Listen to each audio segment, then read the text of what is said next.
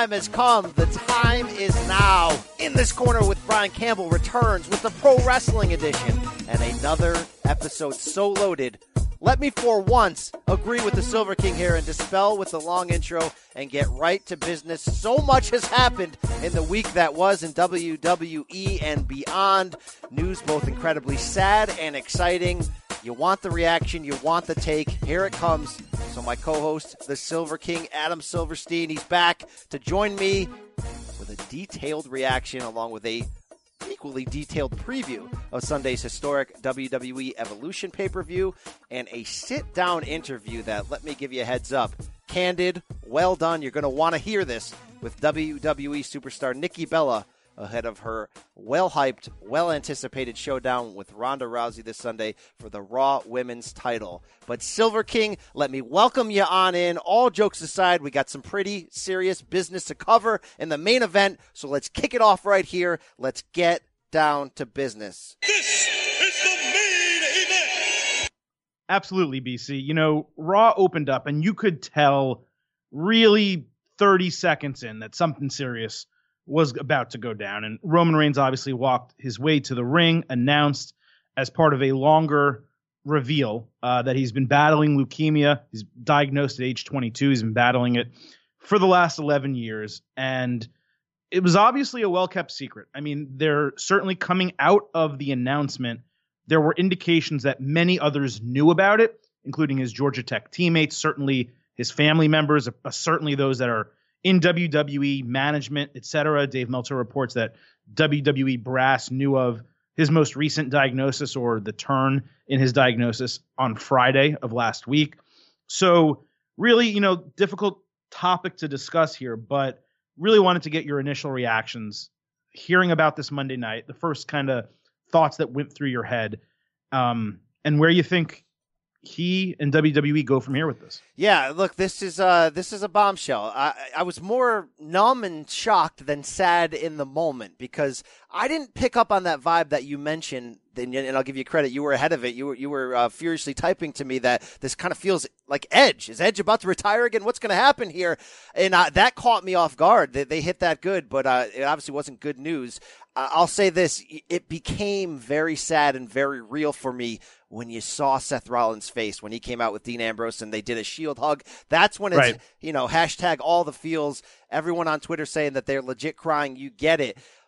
There's just some connection to us as fans and journalists to these WWE superstars that's different. It's different than covering mainstream sports, right? I don't know if it's that deep connection to your childhood, but this was obviously such a bombshell. The hard part is you don't know what's going to happen next. Like anyone who, you know, is fighting a battle with the disease. We don't know if, you know, 1 year from now, Roman's going to make a triumphant return. And this is such a turning point in his overall life and career story, or if this is going to be, you know, a really negative turn.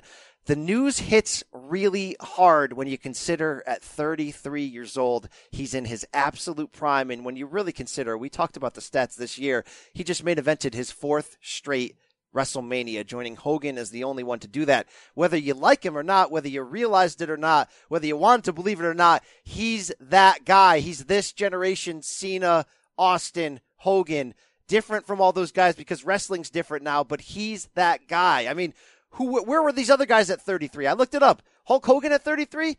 Wrestling Andre the Giant in the main event of the WrestleMania 3, the biggest match ever. You know, Cena at 33? WrestleMania co-main, winning the WWE Championship against Batista, just about ready to enter that 2-year feud with The Rock. You know, Flair at 33 had just won his first NWA Championship over Dusty Rhodes. And, you know, Steve Austin just started that Vince McMahon feud at 33, a year away from winning his first major championship. So this is the absolute prime of Roman Reigns. And while there's certainly a snarky,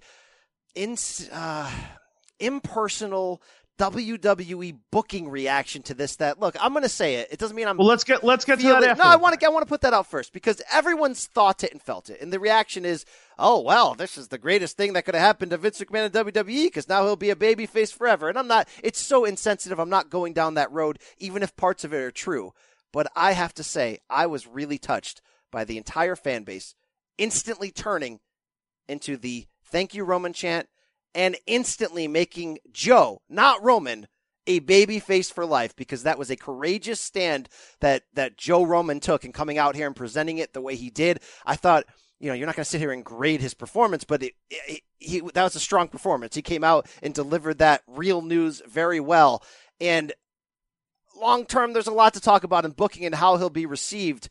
But to find out that this disease had been real in his life before and they didn't use it to try to, pad his babyface stats, I have so much respect for this guy, because everybody's going to say it now and they're going to tweet the pictures of the time they interviewed him. But Adam, I've interviewed Roman Reigns 3 or 4 times.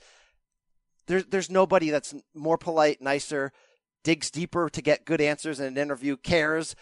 Again, hate the booking. It's all stupid in light of this news. The booking doesn't matter anymore. It's Joe. The fans got it right. I wish this guy nothing but the best. He's a great human being, and at the end of the day, he's a great representer and shouldering the load of what this industry is today. And I couldn't say anything nicer about him, even if this hadn't happened, by the way. And we've been real about that in the past. But, man, to happen right at the mountaintop moment of his career, it's tough. He's strong. He's a strong dude. I mean, he didn't even break a tear. He came out there and delivered that promo. I got to give it up to him. Well, yeah, I mean, everything you said obviously is nails here. There's a huge difference, and there always is, between Joe the person and Roman the character, right? And Joe the person, I think everyone loves. Even fans that hate Roman, I think always secretly love Joe, because they realized, well, this guy Joe is being handed really terrible booking by Vince McMahon, and this guy has a lot of talent. He's legitimately one of the best wrestlers in the world, and I don't say that in terms of storytellers, sports entertainers, superstars. He's a great wrestler. So people know that Roman Reigns, Joe, is extremely talented, and everything that Vince sees in him, I think, at least I can speak for you and I, we've always seen in him. We just didn't like the booking that he was getting. But you're right. The fan reaction was fantastic. It's really all you can ask. The moment with Seth Rollins and Dean Ambrose atop the ramp, especially, and it was kind of interesting, especially in retrospect, and we'll talk about this in a bit, Seth really being affected, red in the face, blubbering a little bit, Ambrose more stone-faced and serious and trying to handle it, in a macho type of way. It was just such a perfect cap to one of the most emotional moments, really, in WWE history. And I think when you talk about the respect for Joe, Roman Reigns, whatever you want to call him, you didn't just see it from the fans in the arena that night. You didn't just see it from the WWE superstars that huddled around him, hugged him. The women gave him a huge mass group hug backstage. You saw it in the way the cameramen kind of followed him to his car, and he's joking, "Come on, guys, I'm done for the night. I didn't plan on this. I want to get out of here." But you also saw it from Kenny Omega, Tama Tonga, NJPW, Ring of Honor, superstars that have nothing to do with WWE anymore, former Georgia Tech football players and NFL players, Georgia Tech University. Every single person came out immediately, as quickly as they could, to say, "We are with you. You're going to beat this," and to support him. And really, I mean, I'll even add in Paul Heyman's promo. Like, this guy, we know he's a genius and a master of the spoken word, but the things he said, the way he hugged Roman backstage, if you saw the video posted by WWE, I'm kind of tearing up a little bit here. It really was poignant and emotional, and you never want a negative, something health related, something real life, to kind of weed into your list of the best moments in WWE history. But when I look back on it and you look at professional wrestling, it's all about how things affect you emotionally. Yeah. I was affected emotionally. Luckily, knock on wood, family, cancer, it's not something that I have had to really deal with. But still, that's one of my top moments in wrestling history, because I felt something real. And even though it was real and it wasn't storyline, it was part of the show. They decided to put Roman out there to start the show and to give this announcement. He decided to expose himself, make himself vulnerable. They could have said this was an injury. They could have said it was some other type of illness. They could have done a million things to continue covering this up or just not revealing it. But they chose not to. He chose not to. And he deserves a lot of respect for that, and so does WWE. Yeah, no, you nailed it there as well. Certainly no question about it. Not to rate everyone's response, but Braun Strowman's Instagram post. Yes. that obviously puts storylines and heel and villain aside and shows you what he really thinks about Roman. And then just to see everyone from like Tony Nese to like, guys on 205 Live speak out and be like, look, I may have had limited contact with Roman, but I'll tell you this, he's the only guy in the locker room that welcomed me. To see Aleister Black say Roman was the guy who told me, look, stop cleaning up the locker room after all these guys like to try to prove your worth. You've already proved it. Be one of us. Like, it showed you that he was a leader, that he was willing to step onto that mantle given him. I mean, he was given a lot of pressure to be the golden boy, if you will, and to have to put up with a lot of crap and deal with a lot of booking and deal with a lot of, the pressure and negativity that comes with that. And it seems like he's shouldered that just fine. And wow, I mean, this is different than Daniel Bryan's. This is different than Edge's. This is totally different. It's certainly a guy right in the midst of his absolute prime, like we mentioned. And it's crazy because, I mean, certainly, we're going to talk about the heel turn that followed with Ambrose and how, electric and absolutely incredible of a moment that was. But that aside, this announcement, like, I can't necessarily find a direct correlation and relation for somebody that meant this much to a wrestling company. I mean, Magnum TA will jump up for people back in the Crockett NWA run. That's certainly, comparable to a certain degree, although Magnum wasn't ready to make that leap. David Von Erich at the same thing in world class, but this is different. Roman's a much bigger superstar that, I mean, I'll only say this about the heel turn before we actually break it down. You get why Vince McMahon and WWE wanted to quickly have something giant to put right after it, because let's think about this from like even financial terms, which you don't want to. We want to think about the personal side, and we are, and it's, and it's deep. But from a financial stockholder side, this is WWE's by far the guy they put all their money in, their biggest superstar, who now they don't really know, when he's going to be back, if he's going to be back, all that. And it does open up the playing field. So, again, not to make it about booking, but it's definitely a major moment for the company too, where it's like they've got to instantly alter, change plans, bump certain guys up, change the long-term future, because this guy really meant that much to him. I mean, you just don't main event 4 WrestleManias in a row, right? I mean, Cena didn't do that. Austin didn't do that. So it's, it has a very large footprint that goes beyond raising money for the cause and showing his courage and using this as another great example, for WWE fans, which WWE, sometimes they go overboard working in these segments into the actual show and we get annoyed at it, but they do a great job at, showing courage and giving you, reasons to fight. But, wow, it's that big of a moment, It is. And we wish the best for him. And if and when he comes back, man, I can't envision anything at him but what he'll deserve, which is just monstrous cheers. And I almost want to say that independent of all the boos he got that weren't his fault, that were Vince McMahon's fault because of not handling Daniel Bryan the right way in 2015. We've been up and down this road before. It's never been Roman's fault. But, I mean, he has the potential to really tell an amazing life story. And I'm just with him as everybody else is every step of the way here. Well, it certainly was a turning point for WWE. There's no question. And it has to be. And it also goes to show, taking it at a more macro standpoint, it goes to show that what we already knew, which is how many eggs they put in the Roman Reigns basket, but also how much they've kind of sacrificed everyone else to get to that point. And we already knew it and we've talked about it. But yeah, I mean, and we will talk about Ambrose and Rollins momentarily coming up here. But that was so necessary. It was so necessary and it was so perfectly timed, because otherwise you're going into this crown jewel event and it's like, well, you're having the main event without the piece that made it make sense. The linchpin of that main event. And Braun and Lesnar, who gives a hell? Like, damn, I should have just said damn. That's not a bad word. Who gives a damn?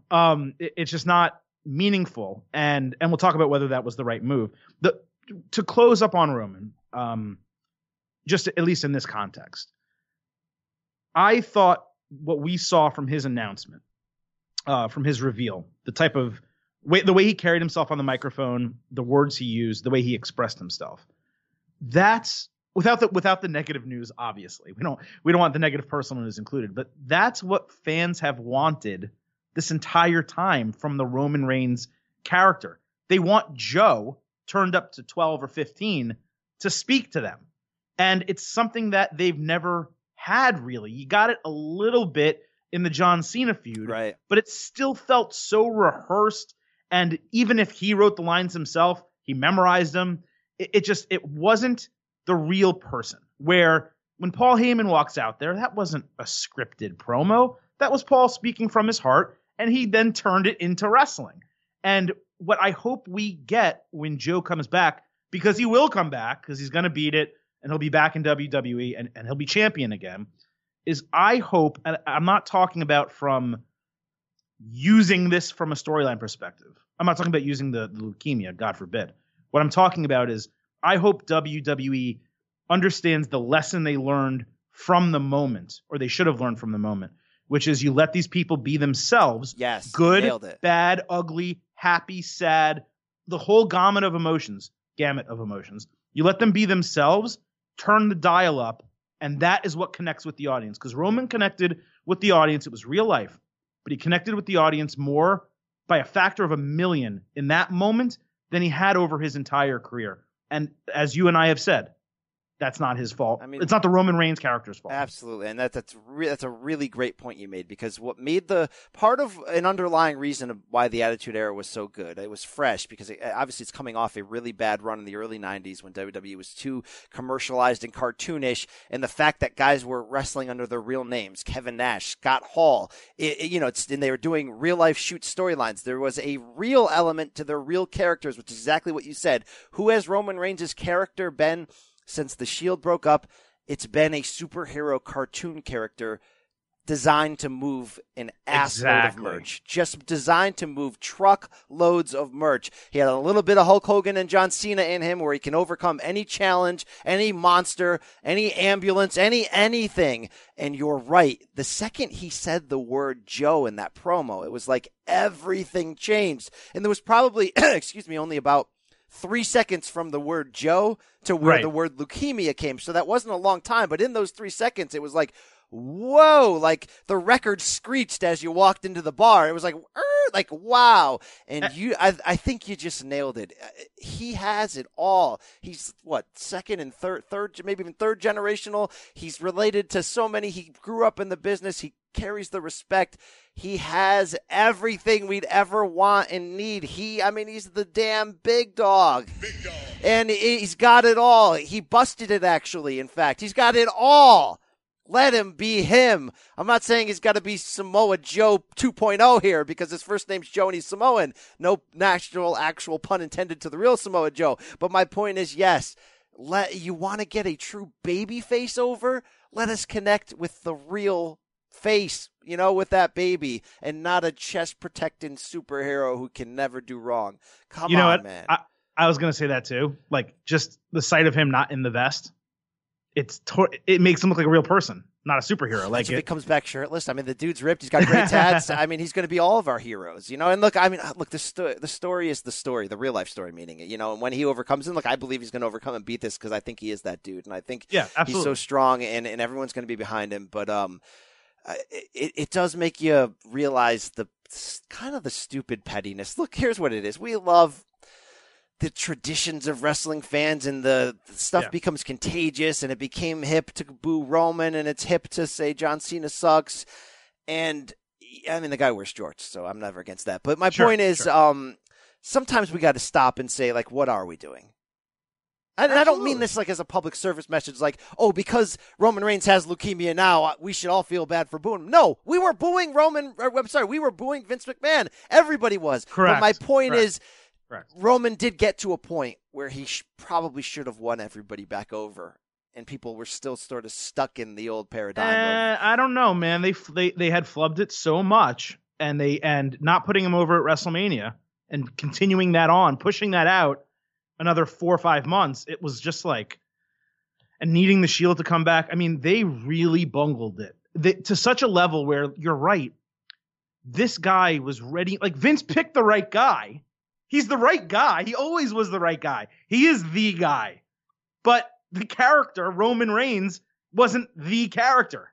That's all it was. That's the difference between him and a guy like Steve Austin, who, did the 316 at King of the Ring, turned that character around and grew, and Vince allowed him to grow with it. You had John Cena kind of I guess The Rock, transitioning out of Rocky Maivia into The Rock as part of Nation of Domination, becoming a cocky heel, winning the fans over, moving on from there. John Cena, the Thugonomics character, being a heel, doing that whole thing. Roman never got that, and we've said it a million times. Roman, the character, never got that opportunity. Joe, the man, the entire time was blossoming as a performer, becoming better in the ring, becoming better on the mic, but the limitations of the character is what always held him back. And that's what fans were rallying against. Always. It was never the person. It was Roman, the character, and Vince McMahon, the booker. Now we are able to take that step back due to the worst possible circumstance. It's not what we want to be the case, but in however many months, I hope it's 3, 6, 12, who knows, when he comes back, I'm going to be very interested to see how they handle it from a real life perspective, because Daniel Bryan, when he came back, it was an announcement. Then he was on SmackDown that night. We were able to get that news a little bit before that announcement. For Roman, I'm wondering, is it a run-in at WrestleMania? Is it a run-in? Yeah. Is it a Royal Rumble number 30? Is it, hey, after a year-long battle, Roman beat the hell out of this Now you're thing, getting me nervous because now I'm like, don't manufacture it too much. Don't make us think. Well, no. And hopefully we don't have plenty of time to wait. Hopefully it's very, very soon. But we may have plenty of time to wait and discuss it. The truth is, that was a huge moment. It was something that I'm always going to remember, like my immediate reaction, your immediate reaction, Jack, our other WWE editor, his immediate reaction. And it's just like, did we just hear what we thought we just heard? Yeah, and oh my God, this is real. In those crazy surreal moments, I always have this like pause where I can't move forward. I'm looking up to my right in my office. I got a poster of Manny Pacquiao, Juan Manuel Marquez, their 4th fight. Everybody remembers Pacquiao getting one shot knocked out, where for 55 seconds, I'm not kidding, we didn't know if he was alive. We didn't know if he was going to wake up. It was one of those like, holy crap. And, and I got caught in one of those with this Roman thing. Just like, I can't move. I can't type. What do I do? Like, this is crazy. But, we're always honest on the show. We're always removing the fourth wall. Look, if we're lying in dirty bed sheets in a Brooklyn bed, and it's not even in Brooklyn, we're going to tell you that the bed sheets are dirty. Not we. You. I was not there. Look, I mentioned that off the top, the idea of like, oh my God, this fixes all Vince McMahon's worries. Now they never have to turn him heel. I mean, there are some truth to that. If Roman comes back and is a star again, it's great for business. We're not avoiding those things. I got a lot of DMs that I'm not going to read. I respect our listeners, but a lot of people, trying to make this everything from a work to was the timing of this only because of the Saudi Arabia situation to get that out of the headlines? Look, all that stuff, we're not going to get into it. We read it, we hear it. Some of it, you never know, but no, Brian. Almost all of it's ridiculous. I don't necessarily mean the bullseye of it. I mean, is some of the idea of like, is this going to help Roman's booking forever? Yes, it will. So that's 100% true. But it's not a work. It's not fixed. So people can back off on that. We did hear your point, but what it led to, what it produced, Adam, was, oh my God, in the damn story. Yeah. We'll definitely talk about the other major moment, and you talk about completely real life, and now we'll go completely kayfabe with you here. One of, I'm not going to say but one of the greatest heel turns in professional wrestling history. We saw Dean Ambrose and Seth Rollins as the Shield, coming out to the Shield music, which was an expert touch, I have to say. Winning the Raw tag team titles in the main event Monday night. The crowd was to the point, BC, that I said it, I think, when we were chatting at the end of the show. They have to make the title change because the crowd was ready to go nuclear, and they made the title change, and the crowd went nuclear. And then 30 seconds later, they didn't even let it marinate. Hold on. Before you even get 30 seconds later, I was actually, because we get extra snarky sometimes. We overthink the snark. I was actually, even though that was a great moment with them winning the tag team titles, I couldn't fight this nagging feeling. It was like, they did it, and it was predictable. But they They had to send Drew into the crowd with Braun to make it kind of an unclean finish. Like, that was actually my thinking in the moment. So that shows you how blindsided I got by what happened next. Like, got you. Yeah, you know what? I did have the same thought of like, they can't just win them clean. Like, why can't we get a clean title change? But at the same time, it was predictable. It had to happen. Everything was beautiful. Yes. So I was on a nice little roll here on this thing though. So less than 30 seconds later, before it marinates, you get the kick to the stomach, dirty deeds.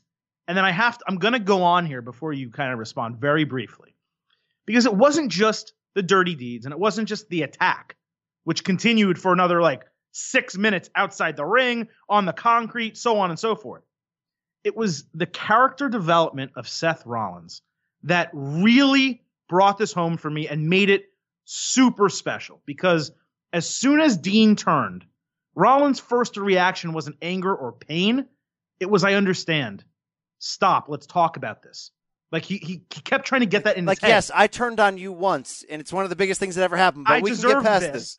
I deserved this, but let's stop right here. Don't take it any further. We can still save this relationship. And he did it again outside the ring before he hit the dirty deeds on the concrete. That moment, the Seth Rollins babyface, yes, I was an a-hole in the past, but you're still my friend even though you just turned on me 30 seconds ago. That, for me, made this, I'm going to put it out there and you can agree or disagree, the best heel turn since Hulk Hogan. Wow. Hollywood Hogan. Wow.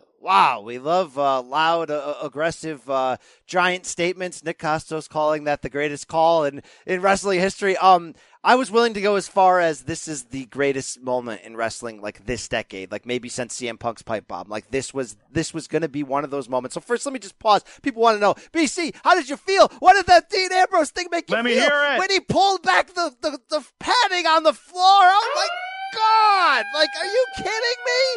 Like, oh my God, am I? Oh man, I'm fired up for this. I mean, Brandy, am I all in? Yes, Brandy, I'm all damn in. Feel that. Wow. Feel that. Wow. Feel All of that. The mega powers are about to explode in my pants right now. All of that happened, guys. You know the fallout of the dirty Brooklyn bed sheets. It's been a rough fall. It's been a kind of a bad summer, too. Post-Mania 34 has been pretty damn awful. Your boy BC's been fired up. All I get are DMs saying, BC, you're too snarky. You're getting on Adam too much. You're this, you're that. I can't listen to your show anymore. You're this. At least you're getting all those DMs, my friend, because I saw them too this week. Go ahead. You used to be a great guy. We used to love you, Cheapy. You're this, you're that. You know what BC is now? He's fired the hell up. Did this moment save my fandom? Is that too much? No, Adam, this saved my damn fandom. This reminds you of a lot of things that WWE and Vince McMahon, even in 2018, that they still got it. The one night a year, the only night all year that you knew Dean Ambrose wasn't going to turn on Seth Rollins after they bungled it in recent weeks, after they teased it forever. The only night you can't have this. You can look, but you can't touch. No, you can touch it. You can sniff it. You can feel it. Holy crap. I used a word to describe it on Twitter. Grimy. It felt grimy. It felt wrong. It's supposed to feel wrong. Is it a little bit wrong that Vince McMahon played up the emotion from a guy legitimately having cancer to allow his teammates to turn on each other? You're damn right it's wrong, and it's so good, and it restores faith in this art form, that it can still feel like this, that it can taste like this, that you can still touch it. You can pay the money over, you can do the grimy handshake, and you can touch the boobs, whatever you want to call them. I touched the boobs on Monday night. This was absolutely incredible. He hit the DDT on the floor, the damn dirty deeds, the interplay between them, everything. Shirtless dirtbag Ambrose walking through the crowd. Renee Young calling him her husband early in the night. Corey Graves legitimately crying early in the night because his kids play with Roman's kids. It's all connected. This rules. The Roman news, sad, sucks. This rules. This is what we need. This is what we deserve. Adam, I said there's a real life financial equation when your top star is removed from the screen. It affects stocks. It affects prices. It allows other people to step up. If this allows Seth Rollins, who's as deserving as anyone for a push, and Dean Ambrose to do a very public main event version of Gargano Ciampa, are you kidding me? Yes. Do you know how good this repaired everything that ever happened to the Shield? All the false restart last year, the Kurt Angle and tactical gear, all that crap. We still have the potential for the Shield, the three guys, Seth turning on them with a chair in 2014, Dean doing this in 2018. This could be one of the greatest stories ever told. This is awesome. This is strong style. This is in this corner. I don't need a revolution if the steak tastes this good. I had the steak. I tried the steak. I'm staying for the steak. As Vince McMahon once said, and I'll give you some time to find the drop, BC. Excuse me while I whip this out. I'm just get it for me. I'm just not that quick. The show can't continue without I it. just don't know if I have it. I don't know if I don't think I have. Why don't you just... Well, that's a wrong button. I'm perplexed. I'm all over the place. Wow. You failed me there. Vince McMahon, not to get graphic, unzipped his pants and dropped. While I whip this out. There we go. Vince McMahon unzipped his pants and dropped his balls on the floor Monday night. That's what he did. He said, for all you smarks, for all you geniuses that think you can book Raw and WWE better than I can, excuse me while I whip this out. That's what Vince McMahon said Monday night. Wait, did he say this? Just whip it out and give it to me. That's pretty much it. That's what we said, right? Yes. He, in that moment, proved why he is Vince McMahon, because I don't care if you're Don Callis or whoever the hell books Ring of Honor or Gato. I don't care who you are. You ain't doing what Vince McMahon did Monday night because no one else has the balls to do what Vince McMahon did Monday night. And just like we talked about last week, where we sat here and criticized Blood Money in the Sand, this is another reminder. This isn't a drama. This isn't a Netflix show. This is professional wrestling. What Vince McMahon did Monday night was professional wrestling. It was not sports entertainment, because that doesn't happen in sports entertainment. That was genius. It was perfection. Yeah, thank you. That's what you should be saying. Shut your mouth and say thank you. I apologize, you son of a bitch. I'm sorry, Vince. You still got it. You're not washed. You still got it. And the truth is, as great as it was, and we could break it down further, but it also goes into the other details of the show. So I thought the announcement of Lesnar and Strowman for the title was extremely lackluster and kind of ill-inspired, right? But then you have Paul Heyman come out, I mentioned it earlier, and drop one of the greatest promos I've heard in a long time, even for his standards, weaving effortlessly real life into WWE storyline, putting over Roman as the greatest thing of all time, and then saying, actually, my client is the greatest thing of all time, and this guy who purports himself to be a monster is fake, but the beast is real. And he does it all together. I want to know, BC, was it just the Rollins-Ambrose turn, the Ambrose turn with Rollins and the Reigns announcement, or did you also fall in love with the Paul Heyman segment and what they did with Drew McIntyre and Braun Strowman? Because for me, it wasn't just as good, but it was really damn good as well. Yeah, I have no complaints here. In fact, there was it was an audible groan when they said, okay, so the new main event at Crown Jewel is just going to be Lesnar-Strowman, like you just identified. And I know, and look, one point. Point A, for all we know, this could turn back into a triple threat next week, right? It could be Drew McIntyre in there. It could be Dean Ambrose. It could be anybody. But if it's not, let's play the game that it's not. I thought about it. I'm like, would I want Finn Balor, who doesn't deserve it, pushed up in there? Would I want Rollins? Would I want McIntyre? Yes. But you know what? I'm going to be really honest. You know who's more? There's people that are deserving of pushes and title shots and main title runs in WWE. I can think of Finn Balor. I can think of Seth Rollins. Yes. But Braun Strowman's the guy who's most deserving of a main title run. He got the briefcase and it went nowhere. He's dominant. He's destroying everybody. You have a chance for him to be a special guy, not the best big man since Big Show, a special individual attraction. And he's had to play stuntman. He's had to play monster. He's had to play a lot of things. When your biggest star leaves, it opens the door for someone else. I don't think they showed us on Monday that they're ready to put Seth Rollins in that slot. They're ready to elevate the Ambrose feud and make it the main roster version of Gargano Ciampa and make it a big deal. Kind of make it Raw's version of the Miz Daniel Bryan if you really want to get into that. But sure. The superstar in waiting who is really most deserving is Braun Strowman, guys. And if we're only using Brock Lesnar now once in a while and pretty much only to take pins now to put other people over, is there a better victory for Braun Strowman than to beat Brock clean? They wasted that pay-per-view last fall when they were in the main event and Brock won and it wasn't that big of a deal.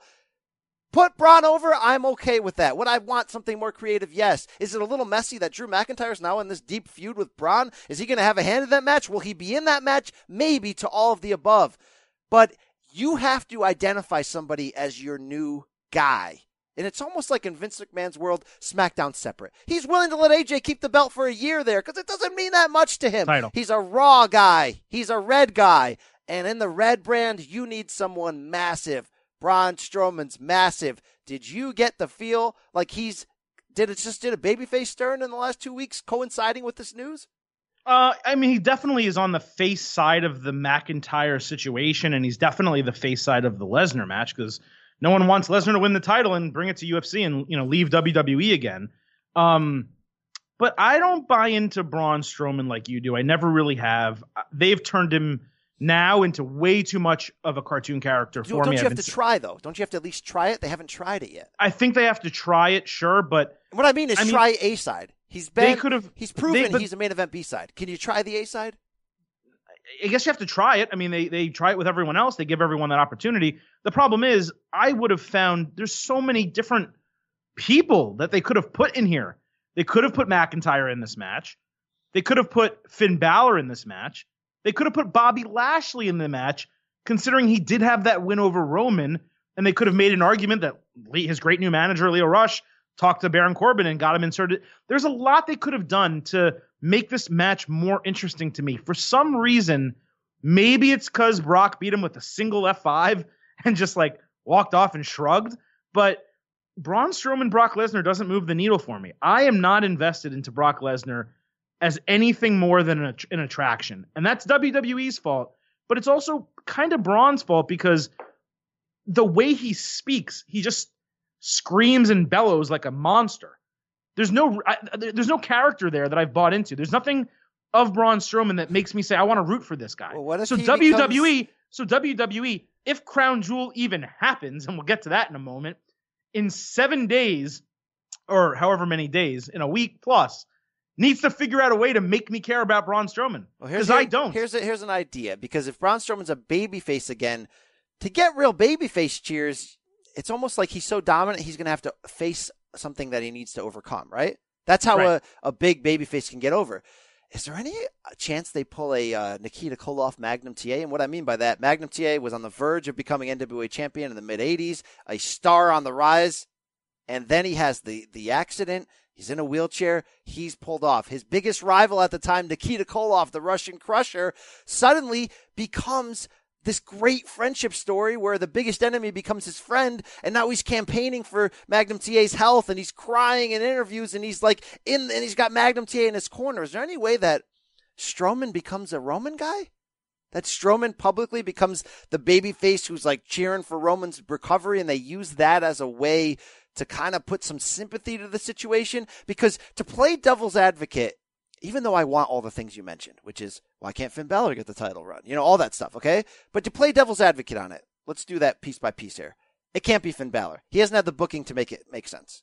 And honestly, Vince doesn't believe in him as a full-on A-side. We know that, okay? It can't be Drew McIntyre because of two reasons. One, you're probably going to get a Braun Strowman-Drew McIntyre spin-off feud.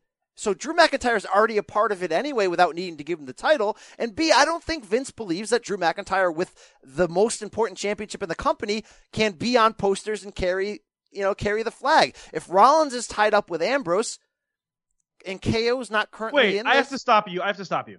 You don't think the guy that Vince anointed as, I forgot what he called him, but the next great one or whatever he called him, I think he still believes in him? I think he can become that. What I'm saying is I don't think you put him into this triple threat and give him the championship next or 2 weekends from now. You know what I'm saying? I wasn't saying to give him the title. I was just saying to make the match more interesting. That's fair. I think he's going to be part of that match in some form and be part of the spinoff. But the reality is, right away you have to stand strong and present a new front, a new guy on the poster.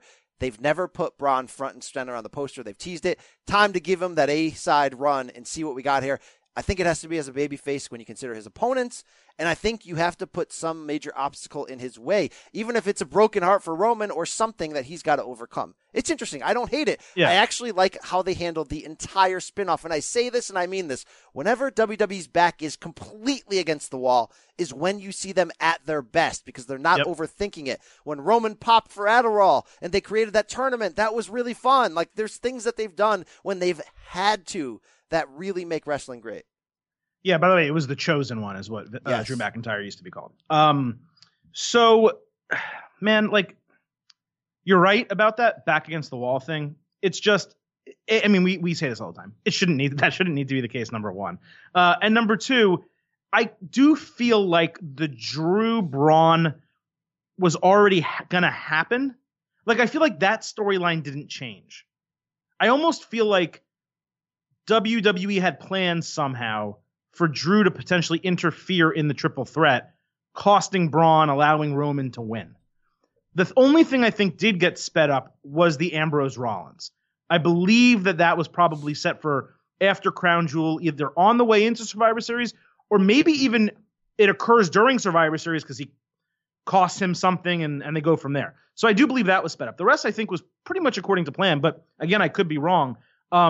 I would be very interested to know, and maybe Meltzer can report it. Maybe we hear it eventually from Roman, whatever the case. I'm really curious to know what the plan was Monday night and how it changed. And I know you're not as interested in that, but I am. I'm always curious, what were the plans and when Roman told them or when Joe told them on Friday, hey, this is what happened, or when WWE found out, whatever the case. I want to know that 3 days. I'll give you the answer. What did they do? You're not going to want to hear it. The answer was nothing. The answer was we're going to put Ambrose in a match against Strowman and McIntyre in another match against Reigns. Nothing would have happened. They're building to the damn crown jewel. By the way, the sneaky part also, which we didn't really discuss, is they're the tag team champions. So let's discuss that right now because I like that that's not worked out. Here's how they ruin it. Me too.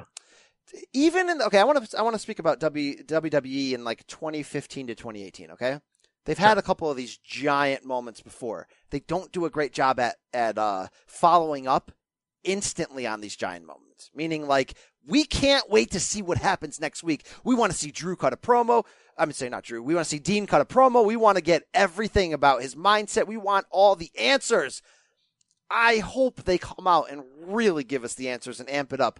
I have that fear, like we always have that fear with WWE, that they won't. Do you know what will be really bad next week, Adam?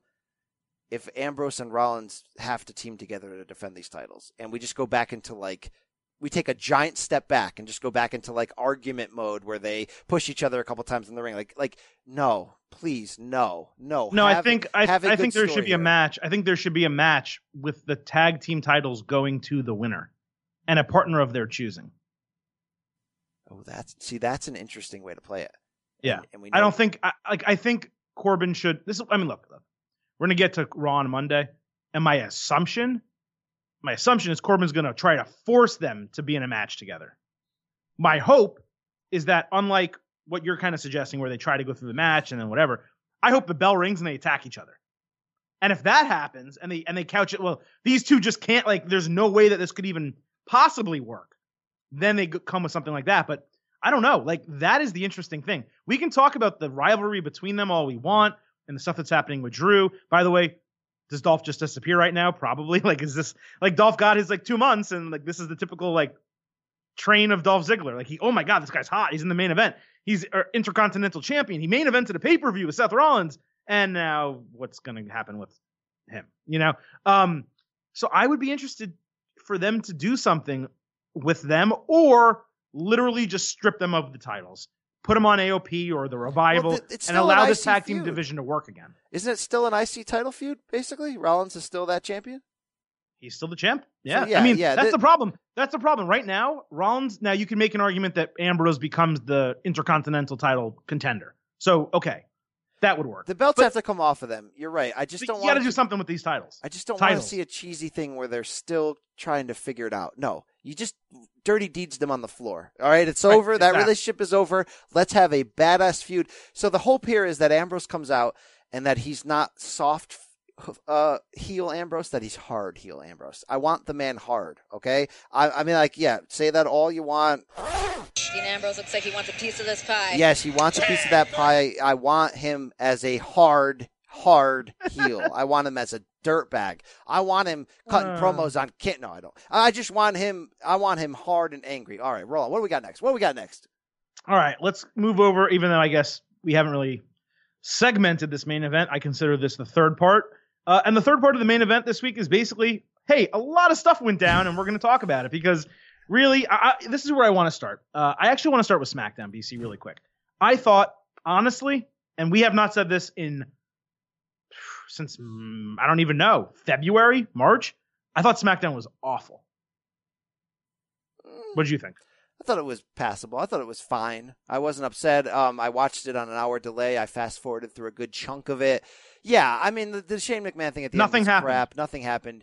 You're right. It was almost like they said, well, you know, we did business on Monday night. Let's just go through the motions. Yeah, from that angle, I'll agree with you.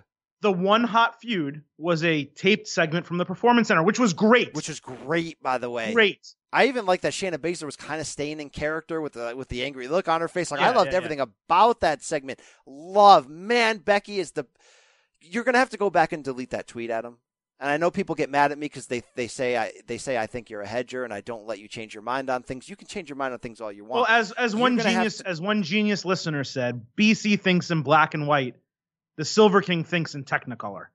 Yes, that's correct. I'm going to find your name to give you credit while Brian tries to say whatever. But you need to go back and you need to, as the great Nick, or is he great? I don't know. You know, I don't know if Nick Costos is really all that great. But as the great Nick Costos once said, if only I was quicker to the button there. Take the L and admit you're wrong because you sound ridiculous. You said turning Becky heel was one of the worst decisions WWE ever made. I did say that.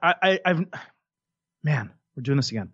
I did say that. I said it after week 1 where her heel promo, when she came out and cut a promo, was about the fans not believing in her. I'm just saying that and how it made, listen to me, because this is stop great. interrupting me, how it made no sense whatsoever. It was a terrible move. The following week, 1 week later, when they went away from that, and had her act more like a badass as opposed to a cookie-cutter heel that we know didn't make sense, I said, oh, maybe they have something here. And I proposed to you, BC, do you think they're making her more of a badass face than the heel? And you said no. I think they're making her a heel, but it's better. You were right about that. She is a heel. It's great. She's a fantastic heel, but it's not the heel that we got in week 1. She admitted that in interviews last week. The point of this is, but she admitted it in interviews. People interviewed her this week, which we didn't because we've spoken to her a million times recently. And they asked her, "Hey, that first promo didn't that not make sense?" She's like, "Yeah, the fans are behind me. I don't know why I said that. It was stupid." So I was right. You're trying to make it like I was wrong. I was right. How about you guys shut the F up and let me talk for a minute? I think you're just fighting the wrong argument. The point of me bringing that up is that tweet is now looks like the equivalent of like somebody doing a 1980s comedic bit on like homosexuals and black people. Like that tweet is like blasphemous now because she's the greatest thing that ever happened. That tweet is blasphemous if you look at it on October 24th. But if you look at it on whatever the date it was sent, I was one of many who felt exactly the same way and was justified in feeling that way on that date. I don't know how that's not difficult to understand. You're a very smart guy. You should get that. God, not smart enough. Wow, never. Okay, let's move on. I did not bang Sonny. My point. For the record, I was not banging Sonny. Let's put that right out there. Brett was not ever banging Sonny. I want to talk though. My contention here is SmackDown was awful. The Randy Orton Jeff Hardy match made zero sense. Yes. Why they're running that back? Why Jeff is in this World Cup and why he's not injured for 3 months doesn't make any sense. The Daniel Bryan and AJ Usos thing, I guess, was okay. And it was pretty cool, by the way. I don't know if you caught it. The Usos did a couple homages to Roman Reigns during the match. They did the Superman punch on the frog splash. Yes. They did it in the ring. That was kind of cool. Yeah, the whole like he's loading up his arm. Yeah. Wrist cocking or whatever you want to call it. Wow. Let me tell you a piece of meat that I enjoyed. You were holding that one. Wrist cocking. Love it. Go for it. Go for it. But it did also prove what I said last week on this show when I crapped all over the build to Evolution. And I said it was proof that on Raw you had a couple storylines. On SmackDown, they had one women's storyline. That Battle Royal situation was an absolute mess. Yes. They have really botched the build outside of those top 2 matches for this pay-per-view. And SmackDown for me was evident of it because all they talked about was Crown Jewel and the World Cup. And you know why? Because they only had one women's match to talk about for SmackDown, and it wasn't even on TV. Like neither of them were live in the crowd. It was really in the arena. I mean, it was really bad. I thought it was a surprisingly bad edition of SmackDown. Yeah, and then the only thing with the Rusev Aiden thing kind of feeling like it's over when I felt like maybe there could have been more stories to tell. I'll give you that. It's fine though because of how good Raw was. So I'm good. Okay, couple more things to talk about. So there's been some reports, and apparently there might be some type of resolution today, which is Wednesday, October 24th. But there are some reports, some legitimate reports out there that Crown Jewel is reportedly in serious jeopardy and that WWE is considering alternate sites for this event. You will realize for the second straight week on TV, they have not mentioned Saudi Arabia once. It's completely gone off the website, and tickets were supposed to go on sale, I believe, last Friday, and they never went on sale. So this event is like 10 days out. I don't know why I said 7 a few minutes ago. It's like 10 days out, and they don't have a single ticket sold.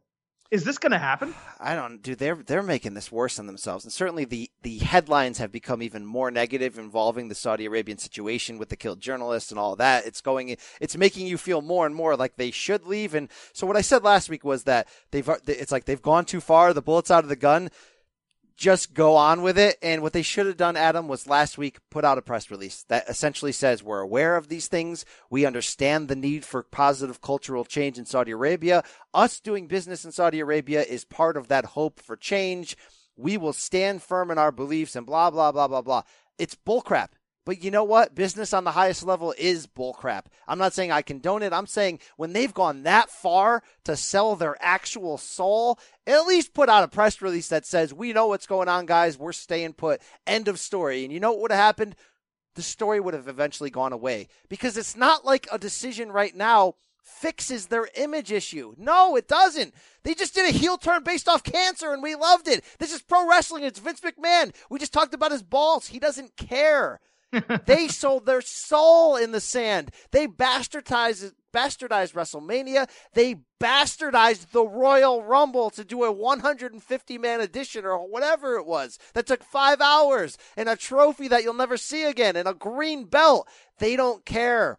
So if you don't care... That one's a belt, not a title. Yeah, if you don't care that much, put out a press release, say you're not moving. And I know there's government tie-ins and Meltzer's reporting that Vince would only move if Trump said something. I don't even want to get it. I don't care. Look, in the end of the day, I care what's right and wrong. WWE chose the wrong choice by selling their financial soul here. But I'm of the belief now, Adam, that's like, just do it. I mean, you know what I mean? Like, just go for it. Just do it. Make it a great-ass show. Don't give us any promo videos about the Saudi Arabian government, and maybe we'll just forget about it. Am I wrong? Is that naive? Should they 100% move out of Saudi Arabia and fix the situation? What are you fixing? We already know your intentions.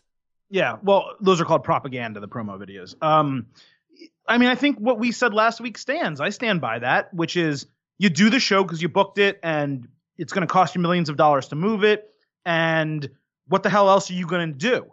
Like, what are they going to do? Put this in France and no one show up? Or I guess if they can find a venue in England or something, maybe they can make it work. Because fans would come out crazy for these. AJ freaking against Daniel Bryan, Braun Strowman, Brock Lesnar, the World Cup with John Cena and John Cena and Jeff Hardy and Randy Orton and Kurt Angle. Like, Undertaker, Shawn Michaels coming back to the ring. Like, this could sell out a good venue if they did move it. I just don't really think they're going to. Look, they have every reason in the world that they should. Ultimately, I think they do what you and I suggested last week, or what you and I guessed they would do last week, which is they run the show. At the very open, they say live from Riyadh, Saudi Arabia, and they never mention it again. And they run a show, and that's it.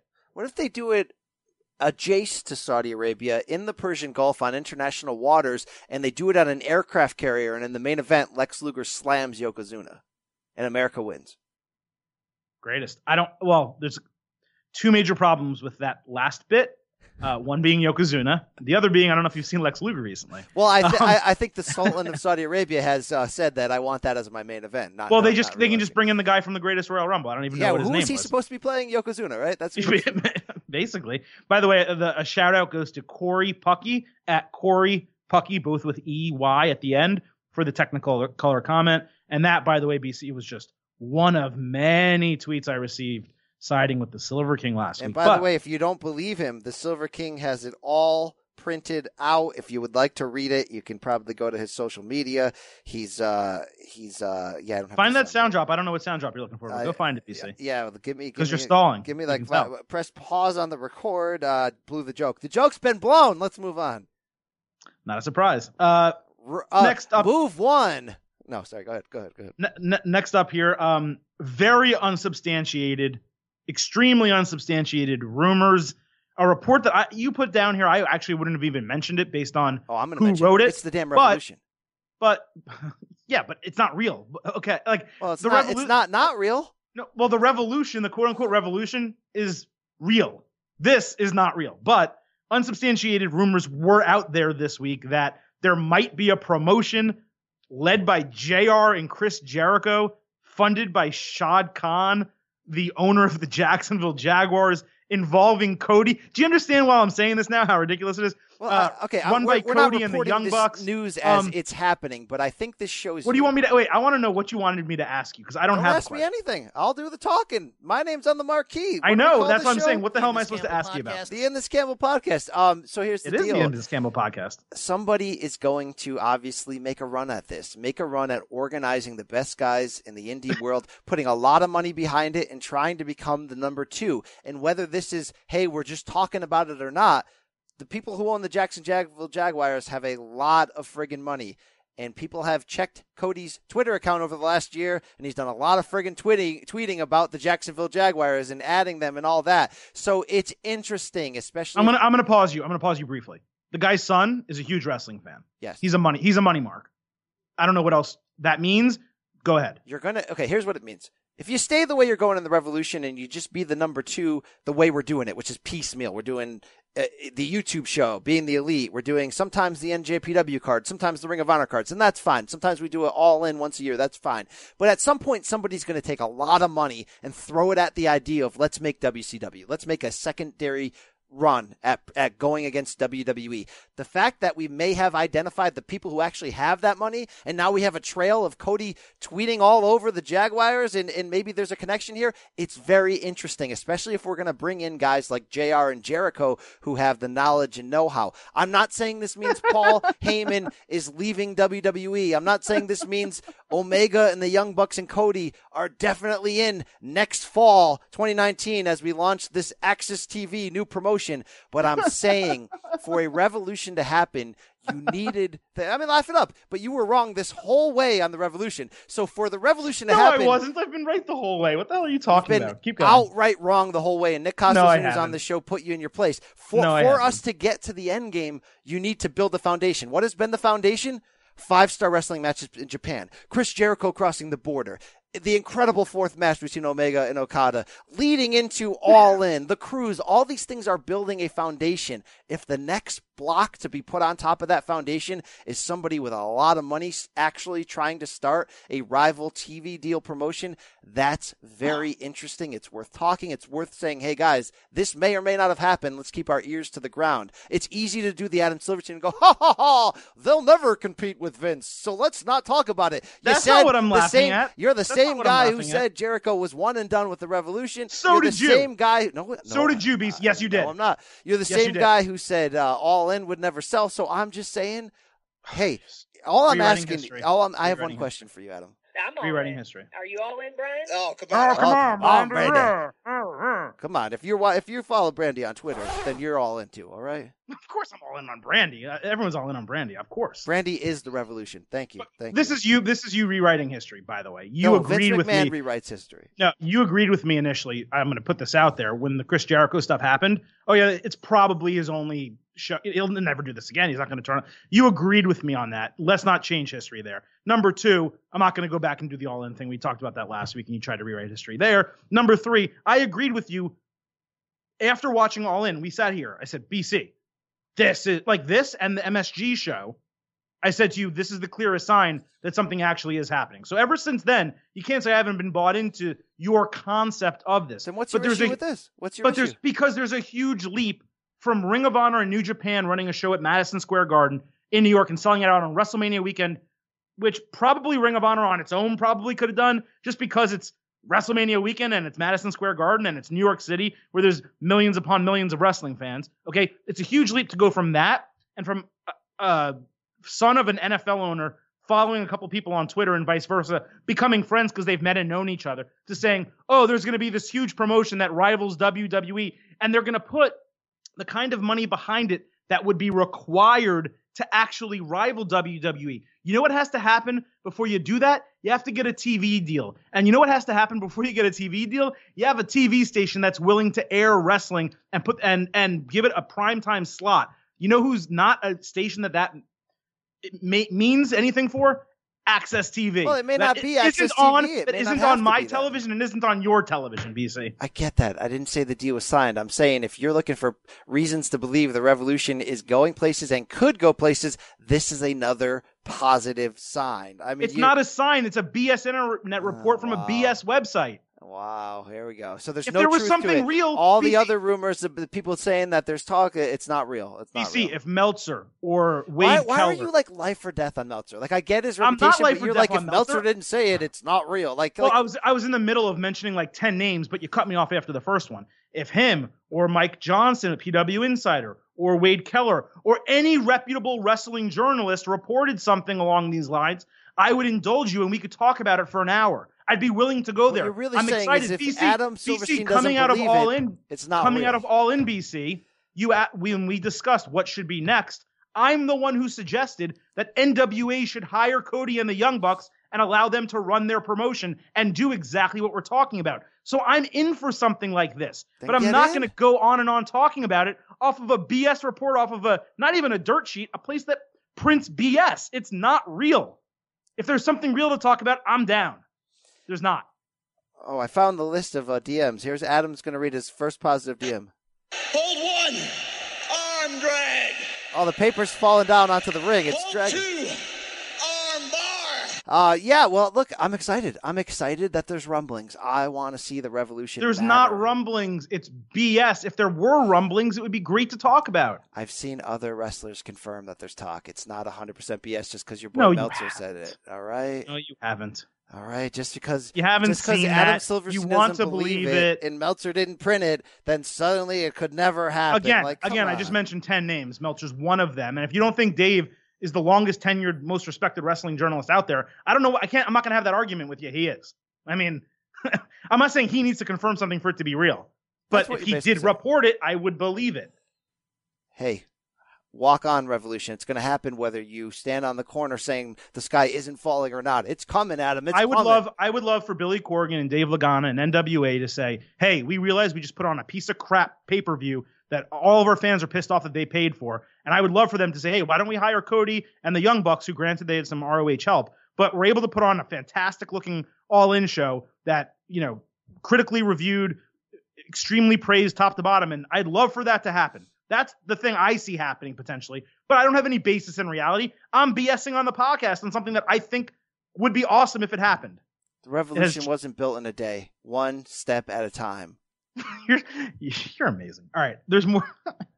There's more for us to talk about. There's also the report out there. It is a report that Fox wants more of a pro sports feel for SmackDown when it joins them in October 2019. And separately, UFC heavyweight and lightweight champion Daniel Cormier has come out. Light heavyweight, sorry. And said that he, that's not my bag. That he has had a planned tryout with WWE in Orlando for a commentary position. Now, he said that got delayed because of this UFC 230 fight that's coming up next Saturday. But BC, you and I have said this privately.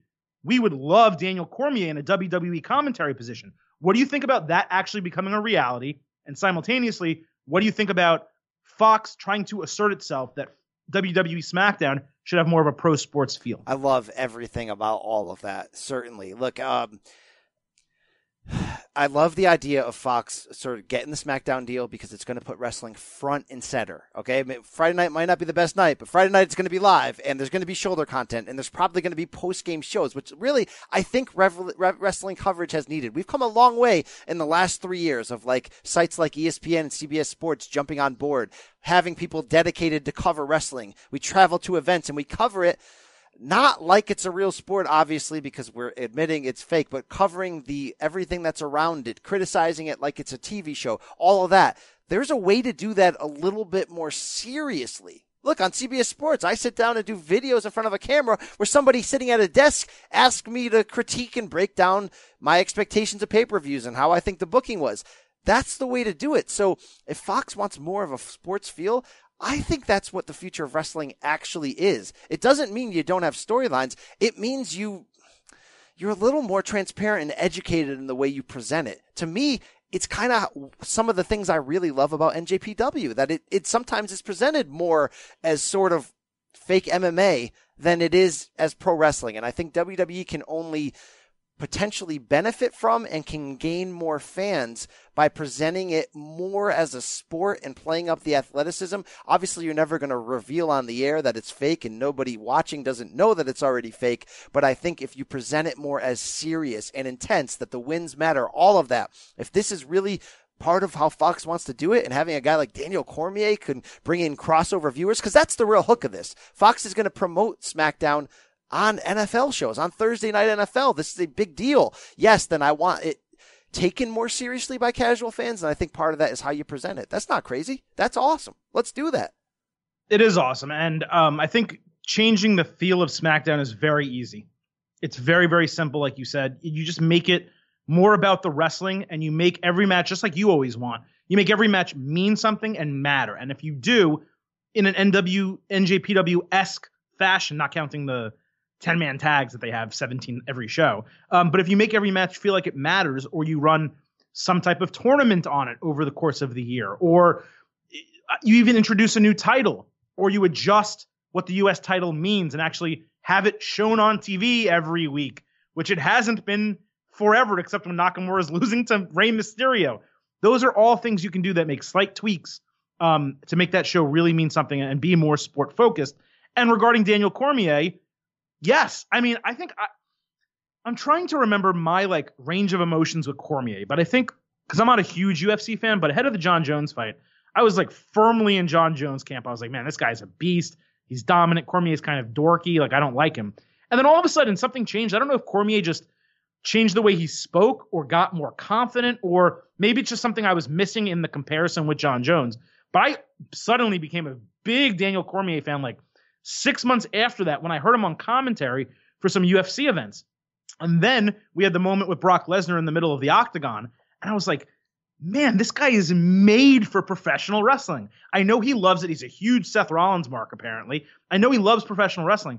But to get a guy like him brings so much legitimacy to a WWE call that you only really have right now when you have Booker T on there, or with Mauro Ranallo on NXT. Because while some of these other guys are former wrestlers, they're not to the level that a Macho Man or a Jesse Ventura or even a Jerry the King Lawler, who was a Memphis wrestling legend, and WWE was able to sell that. Daniel Cormier is a legit badass, and he's awesome, and he loves professional wrestling.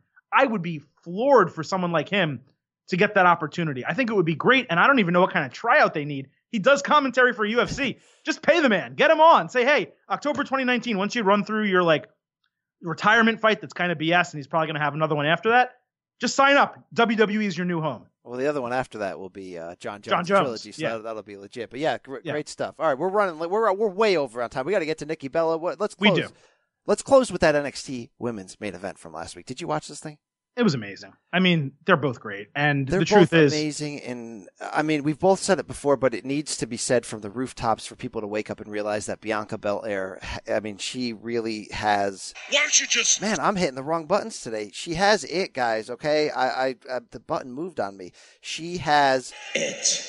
She has it. She is it. Shh.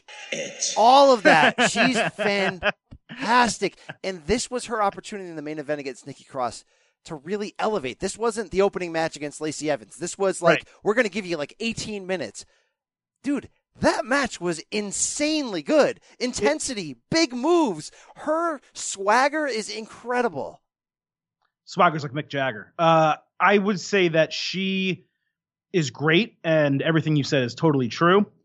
But she is someone who, for me, is still like a year, 18 months away. Like, there's so much that promos still aren't really there. The ring attire and the way she's presented could be stronger and less corny. It's a little corny to me. So with the I lips actually everywhere. love it. I actually think it's a finished package now, and I don't. like without question. And I think that she's also an athletic, freak in a good way. She's a former track star, and she's married to Montez Ford. There's a lot going here. I like her heel swagger on the microphone. I will say, look, she's not a finished product. You're right. She does need more development. But when I look at her long-term potential, am I afraid of every woman or man going from NXT to the main roster, that because of the differences between the two, that NXT's presented more like real and the main roster's presented more as characters, that they'll ruin her? Yes. And even if they make her the next Naomi, I think they'll ruin her potential. I think she has the kind of Ronda Rousey potential, not to be that big of a star, but to be presented as a real badass, to be presented as an athlete, not presented as a character. Well, and I know the hair is part of the gimmick, but if you chop that hair off tomorrow, I think just athleticism and physicality and swagger, she's got it, man. Well, what's going to be great is one day in the distant future, when there's a hair versus hair match and she loses and that thing gets cut off, that's going to be awesome. I hope they don't ruin her. I wish right now. No. Listen, I hate that everyone just kind of jumps to, they'll ruin her when she gets to the main roster. The truth is, most people that leave NXT and go to the main roster aren't ruined. All right, and there's not a role. Not everyone can be world champion. But they're just not. Even when they get good pushes, they're not presented with the same gritty seriousness as NXT. Look, NXT's serious. It's about the wrestling. It's everything we said we want SmackDown to be. And dude, Nikki Cross was great, but that storyline with Aleister Black at the end when he shows up Undertaker style, and her whisper and her reacting to all his movements, like he could control her with his hands, and then the whispering, I love. His reaction, like turning purple in the face, ready to explode after he finds out who it was. It's great. I am so excited to watch tonight. This is Wednesday again when we tape. I'm so excited to watch. I am able to keep myself away from NXT spoilers. I love that I'm able to do that with myself because I love watching it every week and being surprised, and also doing it for the podcast so that when we're talking, we don't know what the result is. You know what I mean? We don't know what happens 4 weeks from now. I don't know any War Games matches right now. I know a couple have been announced. I love that I'm able to do that, and I would really only do it for NXT, because if you told me SmackDown was taped every week, well, I'd probably read those results and then just watch on Friday and fast forward. They won't do it on Fox because they'll probably get afraid and think that their way is the right way. But if they presented SmackDown on Fox exactly with the same feel and presentation as NXT is, it would get so many new fans. I know it's opposite of WWE's thinking. They're thinking of push superstars, create people that move merch, all that stuff. It's all about characters and blah, blah, blah. If you allowed a match like Nikki Cross, Bianca Belair, and put it on Fox, Adam, I have to believe people would watch the athleticism and the grittiness and be like, I got to watch this every week. Am I wrong? Am I only speaking for the extreme hardcore mark portion of this audience? I think you can win over lapsed fans better doing this than you can introducing them new versions of The Undertaker. Yeah, absolutely. I mean, this is a product that has a huge audience. But that said, I think the audience that would like this knows how to find it. And WWE Network is not so expensive that it's cost prohibitive for people to say, well, I don't really watch the main roster, but I don't want to pay for the network to watch NXT. No, it's worthwhile, especially when you get 205 Live and the Mae Young Classic and some of this other stuff. It's a worthwhile investment, and all the library too. So I don't think NXT is difficult to find or needs to be promoted better. That said, if it keeps going the way it's going, and SmackDown on Fox works really well in October 2019, by the time October 2020 rolls around, I wouldn't be surprised if we see NXT on FS1. Yes. All right, we got to roll on. We got to roll on to the guest of the week. I'm fired up for this. Yes. So we have Nikki Bella. We just spoke to her moments before recording this podcast. BC, is there anything you want to say as an intro other than holy cow? No. Enjoy. Nikki Bella, we can listen, but we can't touch the longest reigning Divas champion in the history of the free world. Nikki, welcome, CBS Sports. How you doing? Great to hear your voice. Oh, thank you. I'm doing great. How are you? Oh, we are doing great. We are days away, as are you, of such a big event, WWE Evolution, the first all-women's pay-per-view. This is this Sunday, October 28th, Uniondale, Long Island, 7 p.m. Eastern on that WWE Network. Got a lot to talk to you about, Nikki, on that category, but want to press pause first and just address the biggest story in wrestling. Roman Reigns, friend of the show, friend of everybody. The big news this week, your personal experience, what was that like for that to hit the locker room and to band around Joe, Roman, whatever you want to say, and everything he's going through?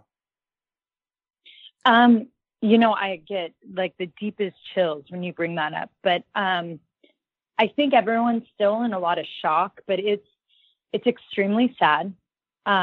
It's very unexpected. You don't ever think you'll hear those words from your living day Superman. And, but anyone that can fight through this is Joe. I think Joe is just so beyond brave to go out there and to speak how he did. To me, he's so inspiring and so motivating to never give up. And I'm just going to keep him so much in my prayers, my thoughts, as all of us should, because we all want our big dog back. The show is definitely going to feel so different without him. His presence is so strong, and he's a very amazing, beautiful man, and he's beautiful inside and out. And I'm just praying so hard for him. Yeah, no question. We appreciate your candid response. And, considering this news and look, you've been through some tough stuff in and out of the ring, neck injury that almost cost you your career. How much does this sort of make you really treasure every moment, every opportunity? I mean, this Sunday's card is so historic on its own, but does this put it all into perspective of the gifts that you have for this profession and these opportunities? I mean, it does. It shows you life is so precious, and to enjoy every moment of it. And every day we wake up to be so grateful for that, and to be so grateful for the opportunities we get to have and that come in front of us, just like Evolution. I can't tell you how honored I am to be a part of it, to be a part of history. I never thought I've always wanted change for women, and I've been with the company for almost 12 years, and I have worked so hard inside and outside of that ring. I have had blood, sweat, and tears in that ring. I have shared it with other women. I just have always wanted more, but sometimes even though you're part of a path, it doesn't mean that you are going to be there at the finish line to enjoy it. You just are part of the movement. And I can't believe that I still get to be around to be a part of the most historic day for women in the WWE for Evolution. And I just think of all the women that can't be there who have created such a beautiful road for all of us in the past. And I just want to think of them. And, I wish that they were there, but I just feel so honored that I get to be there. Very well said indeed. You will be there. For all we know, you may be in the main event because this is a hot fire feud with Raw Women's Champion Ronda Rousey. Star power galore, Nikki Bella. And I want to start right here. DNB. Do nothing Bellas. I mean, number one, how dare she? But number two, Nikki Bella's a winemaker, a clothing designer, a reality TV star. Does Ronda not follow you on social media? Is she missing the boat here? I guess not. I don't know. Or maybe her definition is something else, but I'm exact opposite. And I didn't want to speak of it too much because I was like, well, I mean, this is kind of a thing where instead of talking the talk, I just walk it.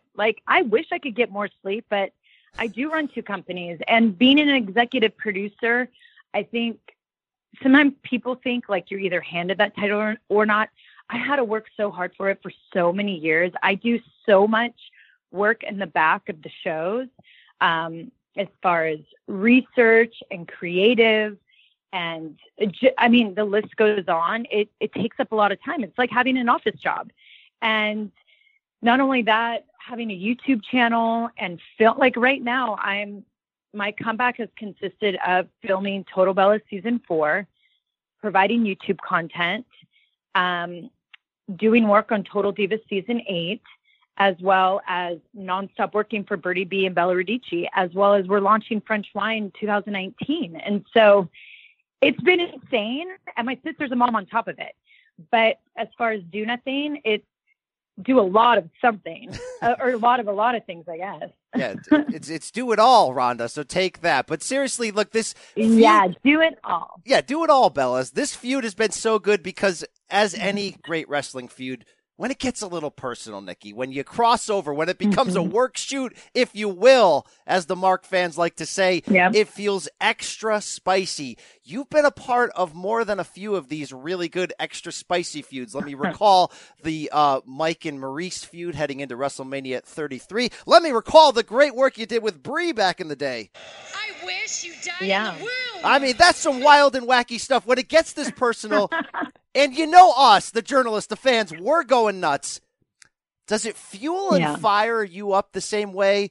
Or is there an emotional price to pay for sometimes bringing that dirty laundry to the forefront like that? There's definitely an emotional price to pay bringing it. I think sometimes that's what the fans don't realize, what we give them. At the end of the day, we're still human beings. So stuff still hurts. It can still make us very emotional. I mean, to be honest, this comeback, it was so soon for me to come back because this was very much my happy place I shared with someone. But it was for the women and it was for Evolution. And so that's why I was like, I absolutely want to come back. But there was a part of me that after I said yes, I was like, can I handle this? Like, at the end of the day, I'm still a woman who went through a very public breakup and it affects me. And so it has taken, I'm not even lying, so much meditation before I walk into that building to hold my chin up high and bite my lip and not want to cry and be at a place where I literally see that man's face everywhere I turn, whether it's on a truck or a poster. So there isn't, we do pay for that. But at the end of the day, I love what I do and I want to sell a pay-per-view. I want to have an amazing match. I want to have an amazing story going into it. And I do it all for the fans, whether they like me or not. I do it for them. I do it for the Bella Army, because for you guys, it's your escape. That when you have a hard day at work or whatever you're going through at life, you tune into us to have that escape of like, let me get lost in my imagination and just give me a bunch of superhero and villains. And that's the sacrifices we make for you guys. It's like, even look at Joe. Joe can't wait to fight and get healthy and get back in that ring to perform for all of you. And that's like just so beautiful what the WWE superstars do. So, we kind of put this protective shell over us, and whether it hurts or not, we go out there and we just want to give our best performance. You're in such a unique position because not only are you a WWE superstar, not only are you on one reality TV show, you're on two. So you have fans, media. They're not just necessarily judging how you do in the ring, what your storyline is like, but your personal life as well. And not to get into any specific details, I'm just curious, how difficult is it for people to maybe think that things that are happening in your real life aren't real because you're a professional wrestler? Right. It's extremely difficult.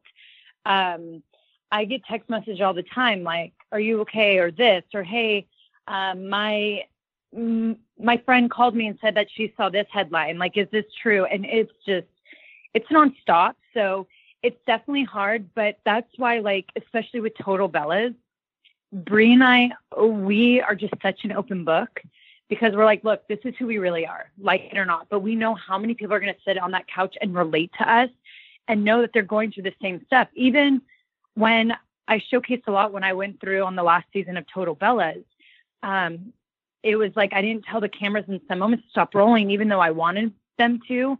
But I knew how many, even men, but like a lot of women were going through something like that. And I can't tell you how many of them have reached out. Like, thank you for not letting me feel alone and all these different things. And I think then we go to the ring and then we get into these storylines and then people are like, wait, why would she say that? Like, is that who you are? And it's like, no, like, let's just step back for a second and look at the situation. So it's definitely hard. But I think that's why I take my story so personal, because I am a reality star now. And one, I feel like that's a very big target for me when I come and step into the ring. And it's like, you know what, I might as well just bring it here because they're going to go there anyways. So let's just go there. Now, Nikki, the trash talk in this feud is certainly what brings a lot of people to focus on it. But the foundation from the storyline of what makes this so good is it's two eras competing against each other in theory, right? It's like the new evolution, right. Women's revolution era with Ronda Rousey against Nikki Bella representing the Divas era. But the true reality here is you were in that hashtag Give Divas a Chance movement match. You've been there since the beginning. Yeah. Outside of the storyline, do you ever feel slighted that, the narrative is Triple H and the NXT 4 Horsewomen have changed the game for women's wrestling when, you sort of bridge both eras? Do you feel you get enough credit in that regard? Definitely not. And I guess I've just never been someone I don't need the credit, but it's the disrespect constantly of having to be the punching bag. And I think that's hard because, as we know, especially at WWE, they are pros at perception is reality. So however they perceive someone, they make everyone believe that person is that person, and they're pros at that. And for some reason, my sister and I have been turned into the punching bags, put them with this person and let them talk bad about the Bellas. It'll elevate them. And that's who we've become. And we've been that for a very long time. And it gets exhausting. And at times, I'm not going to lie, it gets very frustrating because for some reason, we've been the women that don't care about wrestling, but I've been here for 12 years. I've broken my neck for this business and I've come back. I absolutely love wrestling. I have a passion for that. I was talking about it earlier. Brie and I are one of the only females of the past that debuted as wrestlers. We debuted in Pennsylvania as no one's against Victoria. We didn't come in as Edge's girlfriend or Vicky's wedding planner or Teddy Long's personal assistant. We just debuted as wrestlers. And then the minute they said, hey, we don't have enough time or there isn't enough stories right now for twins wrestling when we were done with that story, we just weren't happy eating catering in the back. We're like, how can we get back on the show and then we could get on live events and wrestle? So we came up with celebrity host assistants that got us back on the show. And guess what? It got us booked on live events so we could go wrestle again. And that's my sister and I, no one will ever give us that credit or, talk about those things because we've become no, use them for this because they have this outside success or they have that. And that's, it's fine, but it's just like the word diva. I was in so many meetings saying, we are going to make this mean something. We're going to make it powerful and strong and beautiful. And it also gave us SmackDown women something to compete for. We were competing for nothing. And so we were like, yes, let's make this so strong and powerful. And that's what we made the Divas Championship become. Something beautiful like that. And if you look back, so many little girls would show up wearing that Divas Championship. They actually still do. They loved it. And I think that's what's hard for the women of that era now is because, Triple H and that group decided to say it was a bad word. It was like, wait, what do you mean? You guys taught us for years to make this an amazing word. And that's what we did. We put our blood, sweat, and tears into this. And I was a part of that. I saw the work that went into that. And it was beautiful. And then I got to be a part of the work of that bridge, like you said, of when people wanted to see more of us. And that was beautiful. And then when it gets taken away from the diva era, that hurts me. That's why I'm back. You think a diva is a bad word? Well, then I'm going to kick your ass and show you how diva isn't a bad word. Because what those women represent, when you look at the champions, Michelle McCool, Beth Phoenix, Melina, AJ Lee, Paige, Brie Bella, Eve Torres, they're strong, fierce women that cared and worked really hard. And so I'm here to remind people of that history. You want to praise the Attitude Era. You want to praise the girls that did bra and bikini matches, but you want to discredit women that worked hard because it's a butterfly on a championship that we didn't design. That's not okay with me. That's not empowering. So I think evolution means a lot of things. And I hope after evolution, we can stop talking about diva being a bad word. My sister and I and the other Total Divas always joke oh, we're sorry for giving you a hit reality show. We're just doing what, you tell us to do, but okay. It has effect. We get blamed for this, but wait, you tell us to be here. And so I'm here to stick up for those women to, remind people of how hard they've worked. Hashtag continue to give divas a chance. Very well said, Nikki Bella. I really like that answer, how you broke that down. WWE Evolution, big time business this Sunday, 7 p.m. Eastern, WWE Network. You and Ronda Rousey for that Raw Women's title. On the way out, last question to go home here.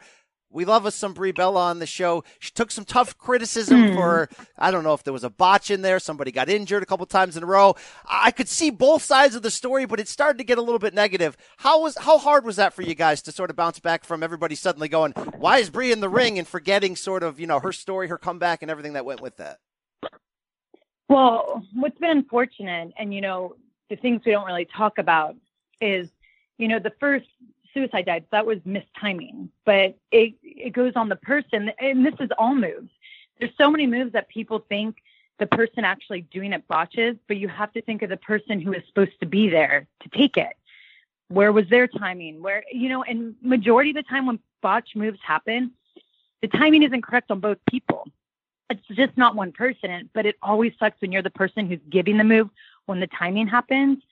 And in this situation with Liv, I think what's fresh, I think that's what shows, how much Brie and I have crossed over, is it turned into this knockout. There was no blood, no concussion, no broken nose, and it turned into a really big deal. And I think when you played it in slow-mo, it was a lot worse, but still, that whole situation wasn't great. And, we are so grateful that Liv got to make it to Australia and she's doing okay. But where I thought was unfair is my sister had a tweet.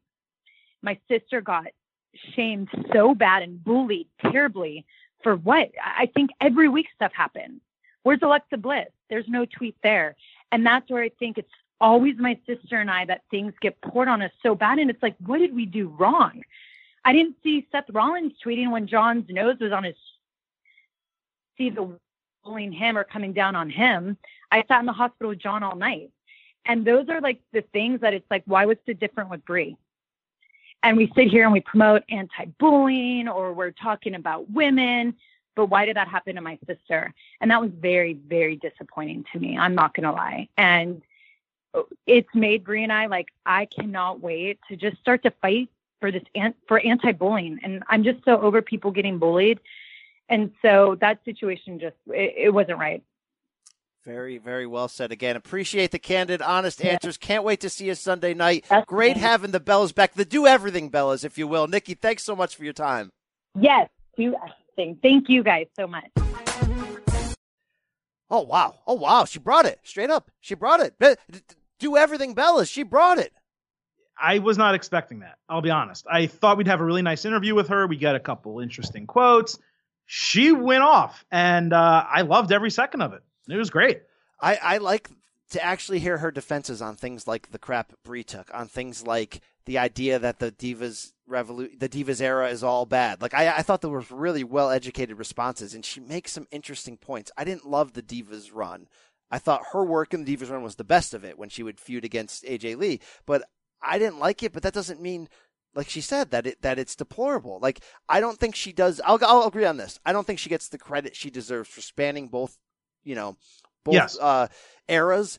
And I do think that as much as I love the Four Horsewomen of NXT, the originals, and I do give them the credit, that the narrative is a little biased and changing. Steph takes too much credit. Trips takes too much credit. And it's like, if they really want to give themselves credit, then make the main roster women's game look like NXT more often, than we will. But overall, man, great stuff from Nikki. She wasn't afraid to get into things, including, dealing with the breakup with John Cena, dealing with all of that. Which by the way, breaking the fourth wall a little bit, was not a topic that we thought would be discussed on, and we certainly didn't bring it up, but I loved that she brought it up herself. Yeah, we all kind of danced around it, and she opened the package right up, and it was very well done. It's weird. I would say naturally I cheered against her most of her career from a fan standpoint, but I have a lot of respect for her coming back from the neck injury, and I think her star power is needed right now, and I think we'll get into that in the preview. But well, the star power is needed because they ruined Bayley and Sasha. True. Ronda Rousey versus Sasha, that would have been a massive main event. That would have been.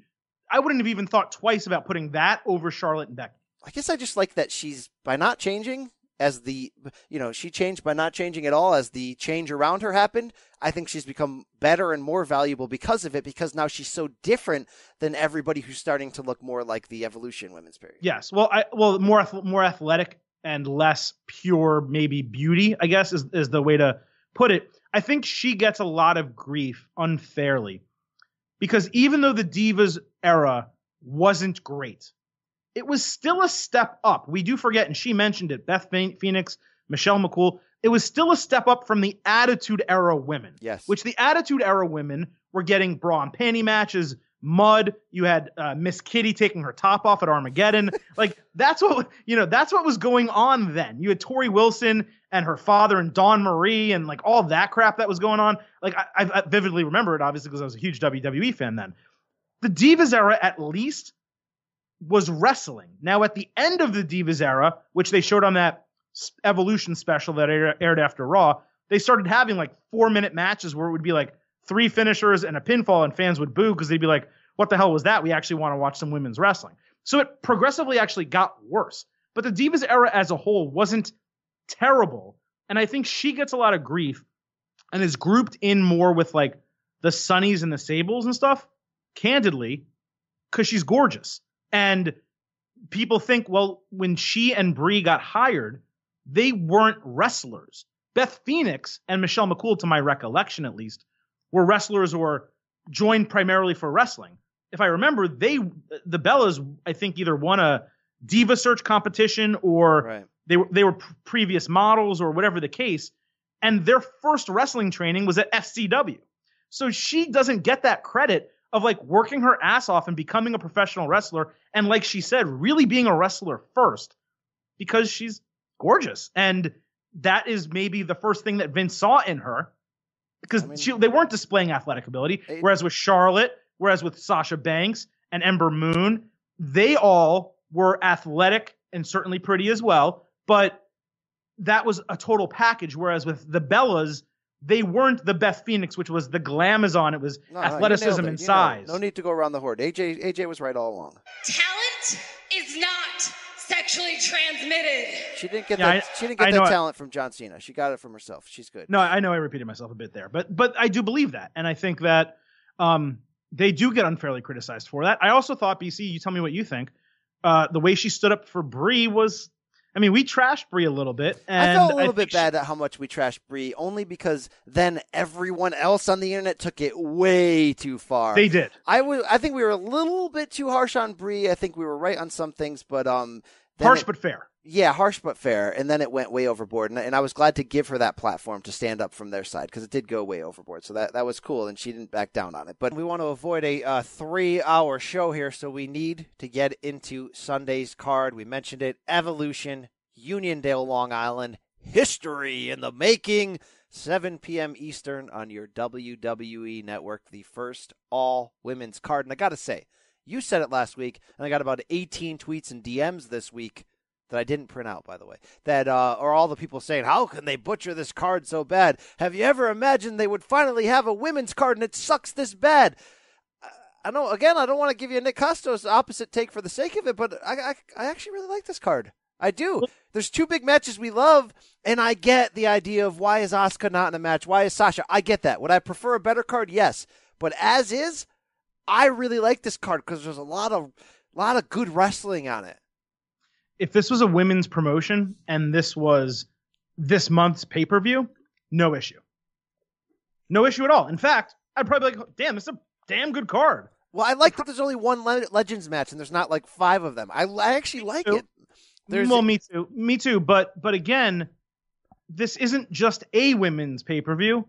It's the women's pay-per-view, and maybe the only one they ever do. But you can't argue with the top 2 matches. We all love those storylines. And Brian, this is what I was saying last week. When you talk about the women that actually made the Revolution/Evolution, they're shoehorned in a battle royal and a 6-woman tag.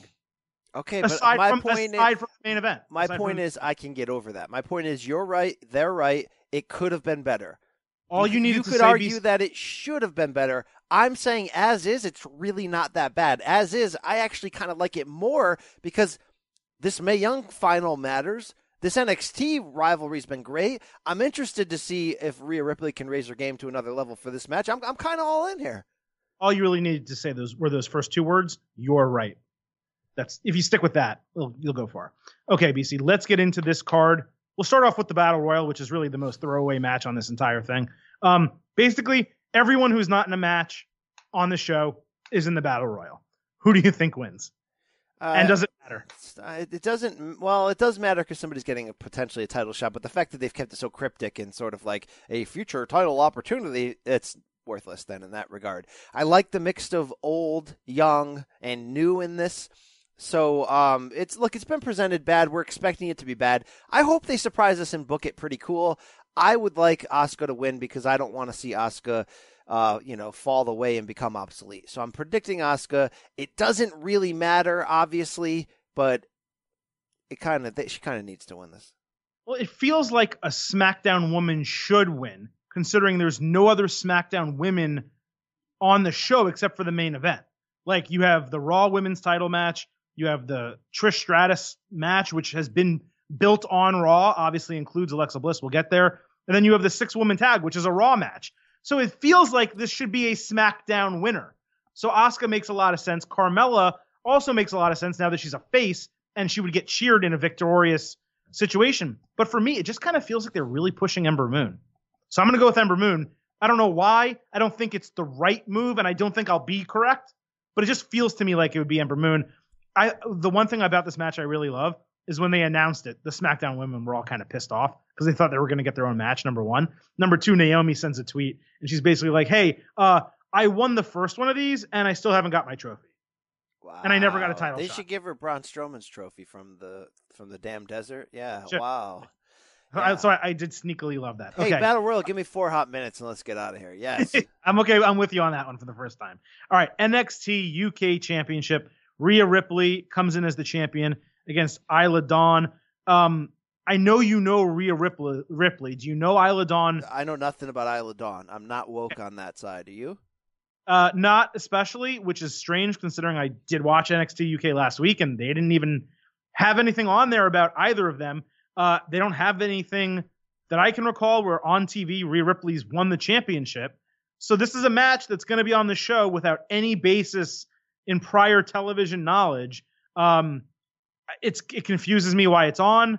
I understand it's because it's a women's title and they want to make this an all-women's show. But this one for me is kind of out of left field. I kind of almost hope they just put it on the kickoff show. I kind of like it because I think Ripley's got giant star potential from she's Australia. great. She's and I think great. originally when she debuted at Mae Young last year, certainly I think she showed you at nearly 6 feet tall, she can be potentially great. She's rebuilt her body. She's like a muscular badass now, and she's playing a very heel role. She kind of turned her character around. She's turned everything around. And at first it kind of caught me off guard, but I have to say it's almost like a Mad Max Beyond Thunderdome thing going on. And she's pretty badass. And I think she has, considering she's probably the same size as Charlotte, yet much more muscular, she's got bright potential. I want to see this as a showcase opportunity for her. I'm looking out for her here. I do think she retains the title because honestly, I don't know what a title change would accomplish in this match when the fans probably won't know either of them, or especially Isla Dawn. But again, just a little bit confused why it is on the show. We also have the finals of the Mae Young Classic 2, Io Shirai against Toni Storm. Have you watched any Mae Young Classic? I have not, and you can't make me. It's a shame. Ever since you said it was as good as the CWC, I was like, I'm out. I'm done. And not only did I stand by that at that point when I said to that point, it's now been another week or two, and I still stand by it. That's how good it is. Wow. Last week's show was incredible. Back the hedge. He says it's great. It probably is good. I'll get around. I know there's that one match everybody's talking about. I love Toni Storm from the first time. A lot of talk about Shirai from her history, which I haven't watched a ton, but I certainly know her name and know of her, her sort of growing legend there. Again, if this is my first introduction, it's the final. Kind of excited about this. I want this to be a special match, and that's kind of again why I like this. There's wrestling on this. There's a lot of wrestling on this, and that to me is the best way you can represent women in an Evolution format than even a Sasha Bailey blood feud. Yes, I said it. Go ahead, keep going. There are two matches that can steal the show. This is one, and Becky Flair is the other. I'm fully excited for this match. It's a shame. It's almost shameful that you haven't seen any of the Mae Young matches. My hope is when you see this, you say, okay, Silver King, give me 4 matches I need to watch from the Mae Young Classic. I just was so offended that you said it's as good as the Cruiserweight Classic. That's the ultimate bottle of wine. You can be offended, and then you can watch it and say, oh, well, he's right. Wow. As good as the CWC? That thing's golden. Now, you have to remember the final 3 matches of the CWC were otherworldly. And I haven't seen any of those yet for this. Those air tonight on the WWE Network and then Sunday at Evolution. So I can't tell you the last 3 matches are as good, but to this point, it's different wrestling. I mean, it's not cruiserweight wrestling, obviously. It's women's wrestling. But in terms of entertainment value, storytelling, mic work for Michael Cole, Renee Young, and I think Beth Phoenix is on it also. I know, but you're comparing that mic work to Morrow and Daniel Bryan. I mean, the mic work wasn't as good. But my point is it's still very quality, and the presentation's been great. There's a huge, it's not even an angle. There's a huge silently injury. Your point is it's really good. I think maybe you crossed too many lines with saying it's as good as the CWC, You but I'll find out. Lines. I'll find if out. I haven't experienced it. I'll watch it. I'll find out. I'll get back to you. I'll get back to the people. It's like telling someone they can't hear Jimmy if they've never heard it in the first place. BC, you can't hear Jimmy on this because you haven't even. Oh, bro, I've been pouring Jimmy all over steak long before you tasted it. Well, you haven't seen a second of this, so you can't comment on it, and you can't tell me I'm wrong if you haven't even watched. I've spilled more Jimmy than you've drinking. All right, keep it going. All right, we do have that 6-woman tag match from Raw: Natalya, Bayley, and Sasha Banks against the Riot Squad. By the way, my prediction for the Mae Young Classic final is Toni Storm wins. I assume you'll do the same. Yeah, that's my prediction. I'm interested.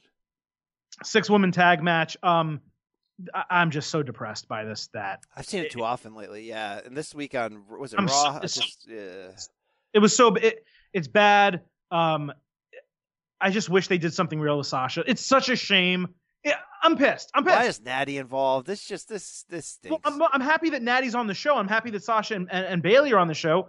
But give them meaningful matches. This is just really crap. This should be the tag team title match. It makes no sense that they didn't do it for this. They could have built the same type of thing, and yes, had Sasha Bayley against 2 members of the Riot Squad in the finals of it if they wanted to, or had Sasha and Bayley against Absolution, or had Sasha and Bayley against Naomi and Asuka, which you're talking about a really good match there. It gets 3 of the women that we really want, and Naomi's good too, by the way.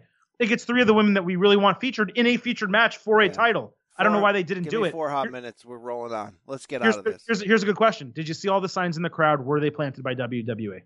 What'd they say? On Raw and SmackDown this week, there were at least a dozen signs on both shows.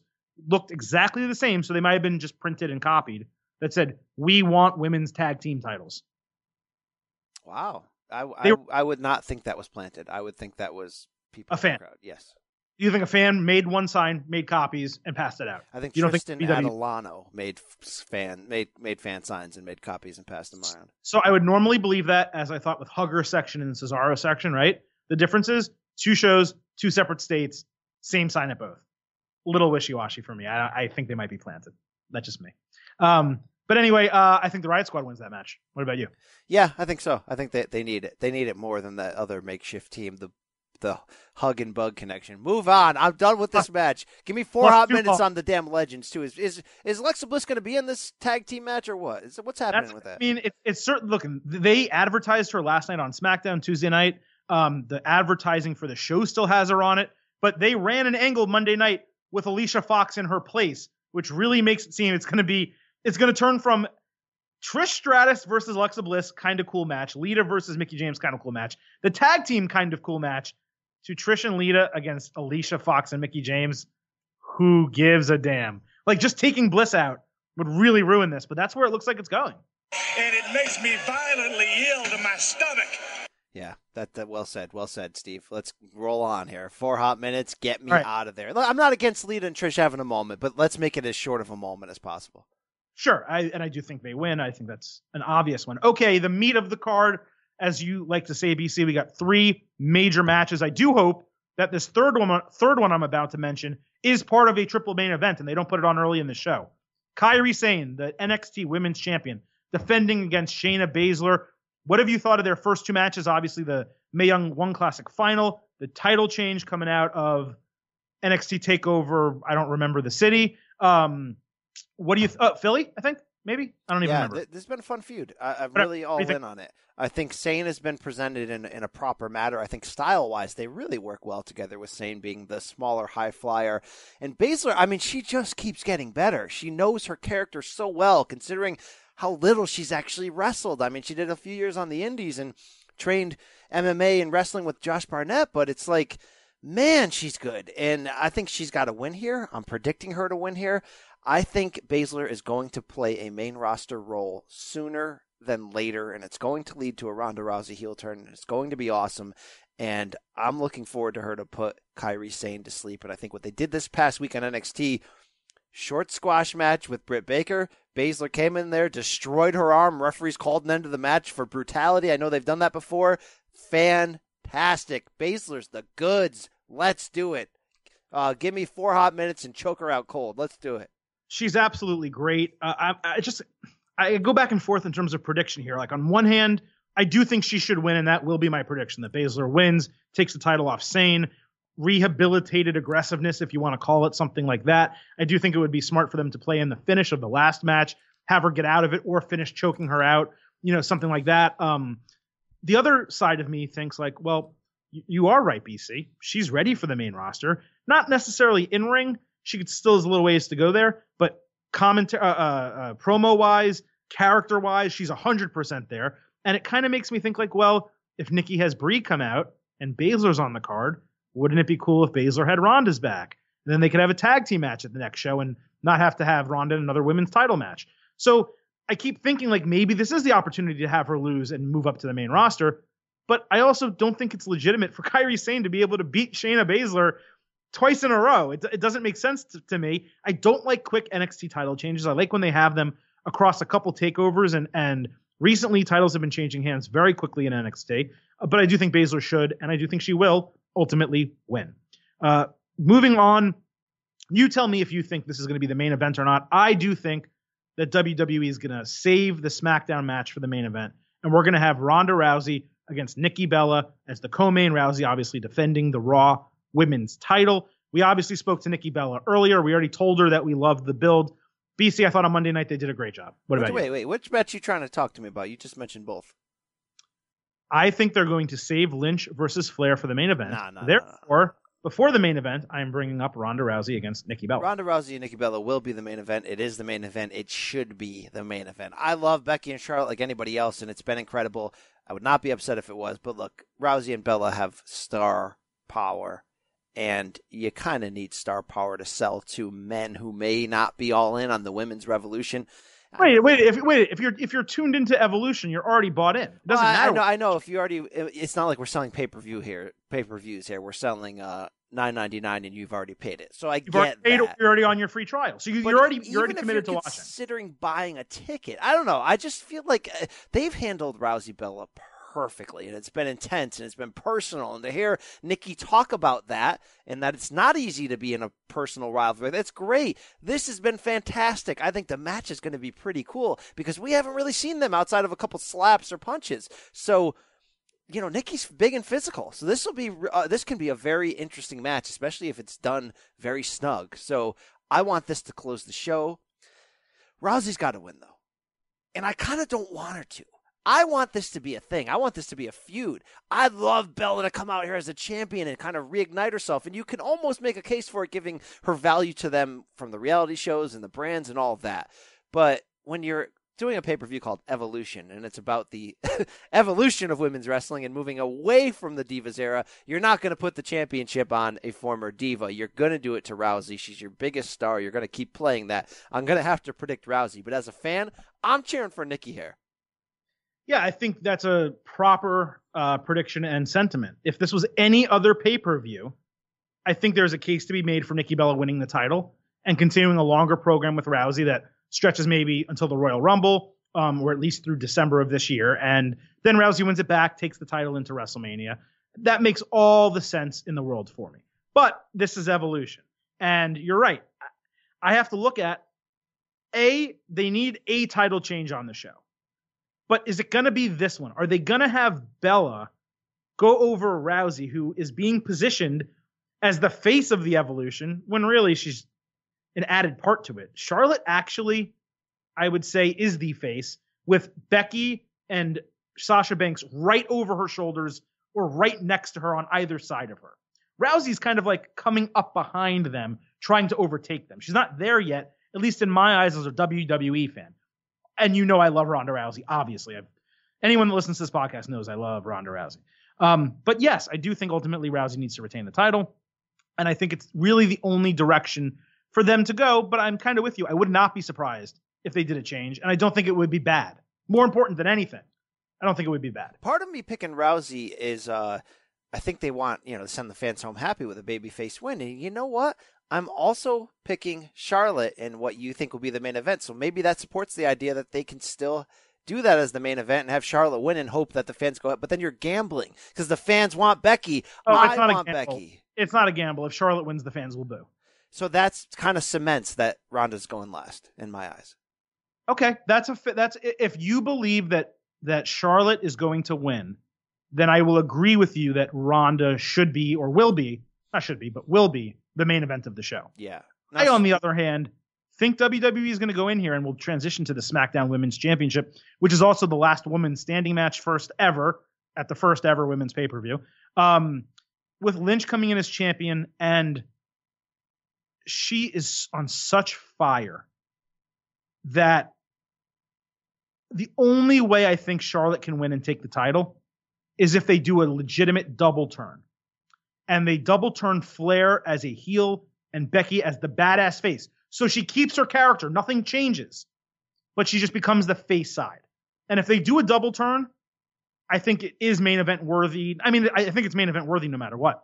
But I think it would make sense for it to be in the main event for Flair to win and Becky to beat the hell out of her and stand on top with the title saying, I'm going to take this back. Well, I'm the queen of the revolution. Double turn's an interesting idea. I think to pull it off, you have to have Charlotte cheat to win it or brutally beat her to win. Like not stop stomping her. I wonder, will we see Rick? If there's no double turn, he's supposed to be there. Could they close this match with her winning, with Rick helping her win? And it's sort of a quasi heel face, not sure what they are, but Rick's there and celebrating. And they use Rick to bring the cheers on her. That could be interesting. You know what we could also see? We could also see Becky attack a very frail. God, Rick would love that. Rick would take that bump in a second. He would take it in a second. And his colostomy bag explodes all over. That'd be great booking right there. I love that. All right, so here's the deal with this match. It's been such a fantastic build. You nailed it. Love it. I love that NXT segment this week. I love the Performance Center segment. It should stay on Becky because she's doing an incredible job. But I really believe that they, even more than Rousey long term, because they don't know that they're going to have her long term. Charlotte's their woman. That's the one for them. That's their one.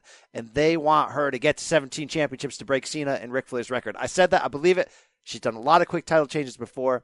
I feel like she's going to win it here because they're going to keep the belt on Rousey. So they got to have a title change here on this Evolution show. This is your title change. Charlotte wins it back.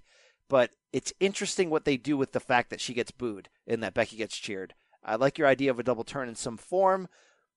It's interesting. I want to see what they do with the storyline dynamics, but I think my heart's telling me I got to go Charlotte. Not like it really matters, but especially if Flair is there, because when Flair is there, generally Charlotte's a heel.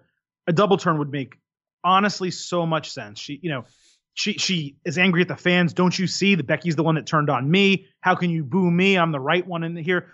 It's made for a double turn, and if we get one, it cements Becky. Also, we were comparing her a little bit to Steve Austin earlier, and she's herself and she's a different character, but it puts her in that Austin role of now her being salty and angry and DTA, don't trust anyone, is fully justified because of what Charlotte did or what Ric Flair did or what maybe Stephanie McMahon comes out and does, and screws something up, or Paige or whoever. Brother, don't trust anybody. Forget a Rousey Steph feud. I want to see a Becky Steph feud. I want to see Becky get that kind of business. Make her your Austin. Hey, it's interesting, man. Hey, if they do the Flair thing, then maybe they do that in the co-main event. Rick comes out, low blow to Becky. I love that. I love a low blow on a woman. That's going to be fantastic. Come on, do that. It would also be funny.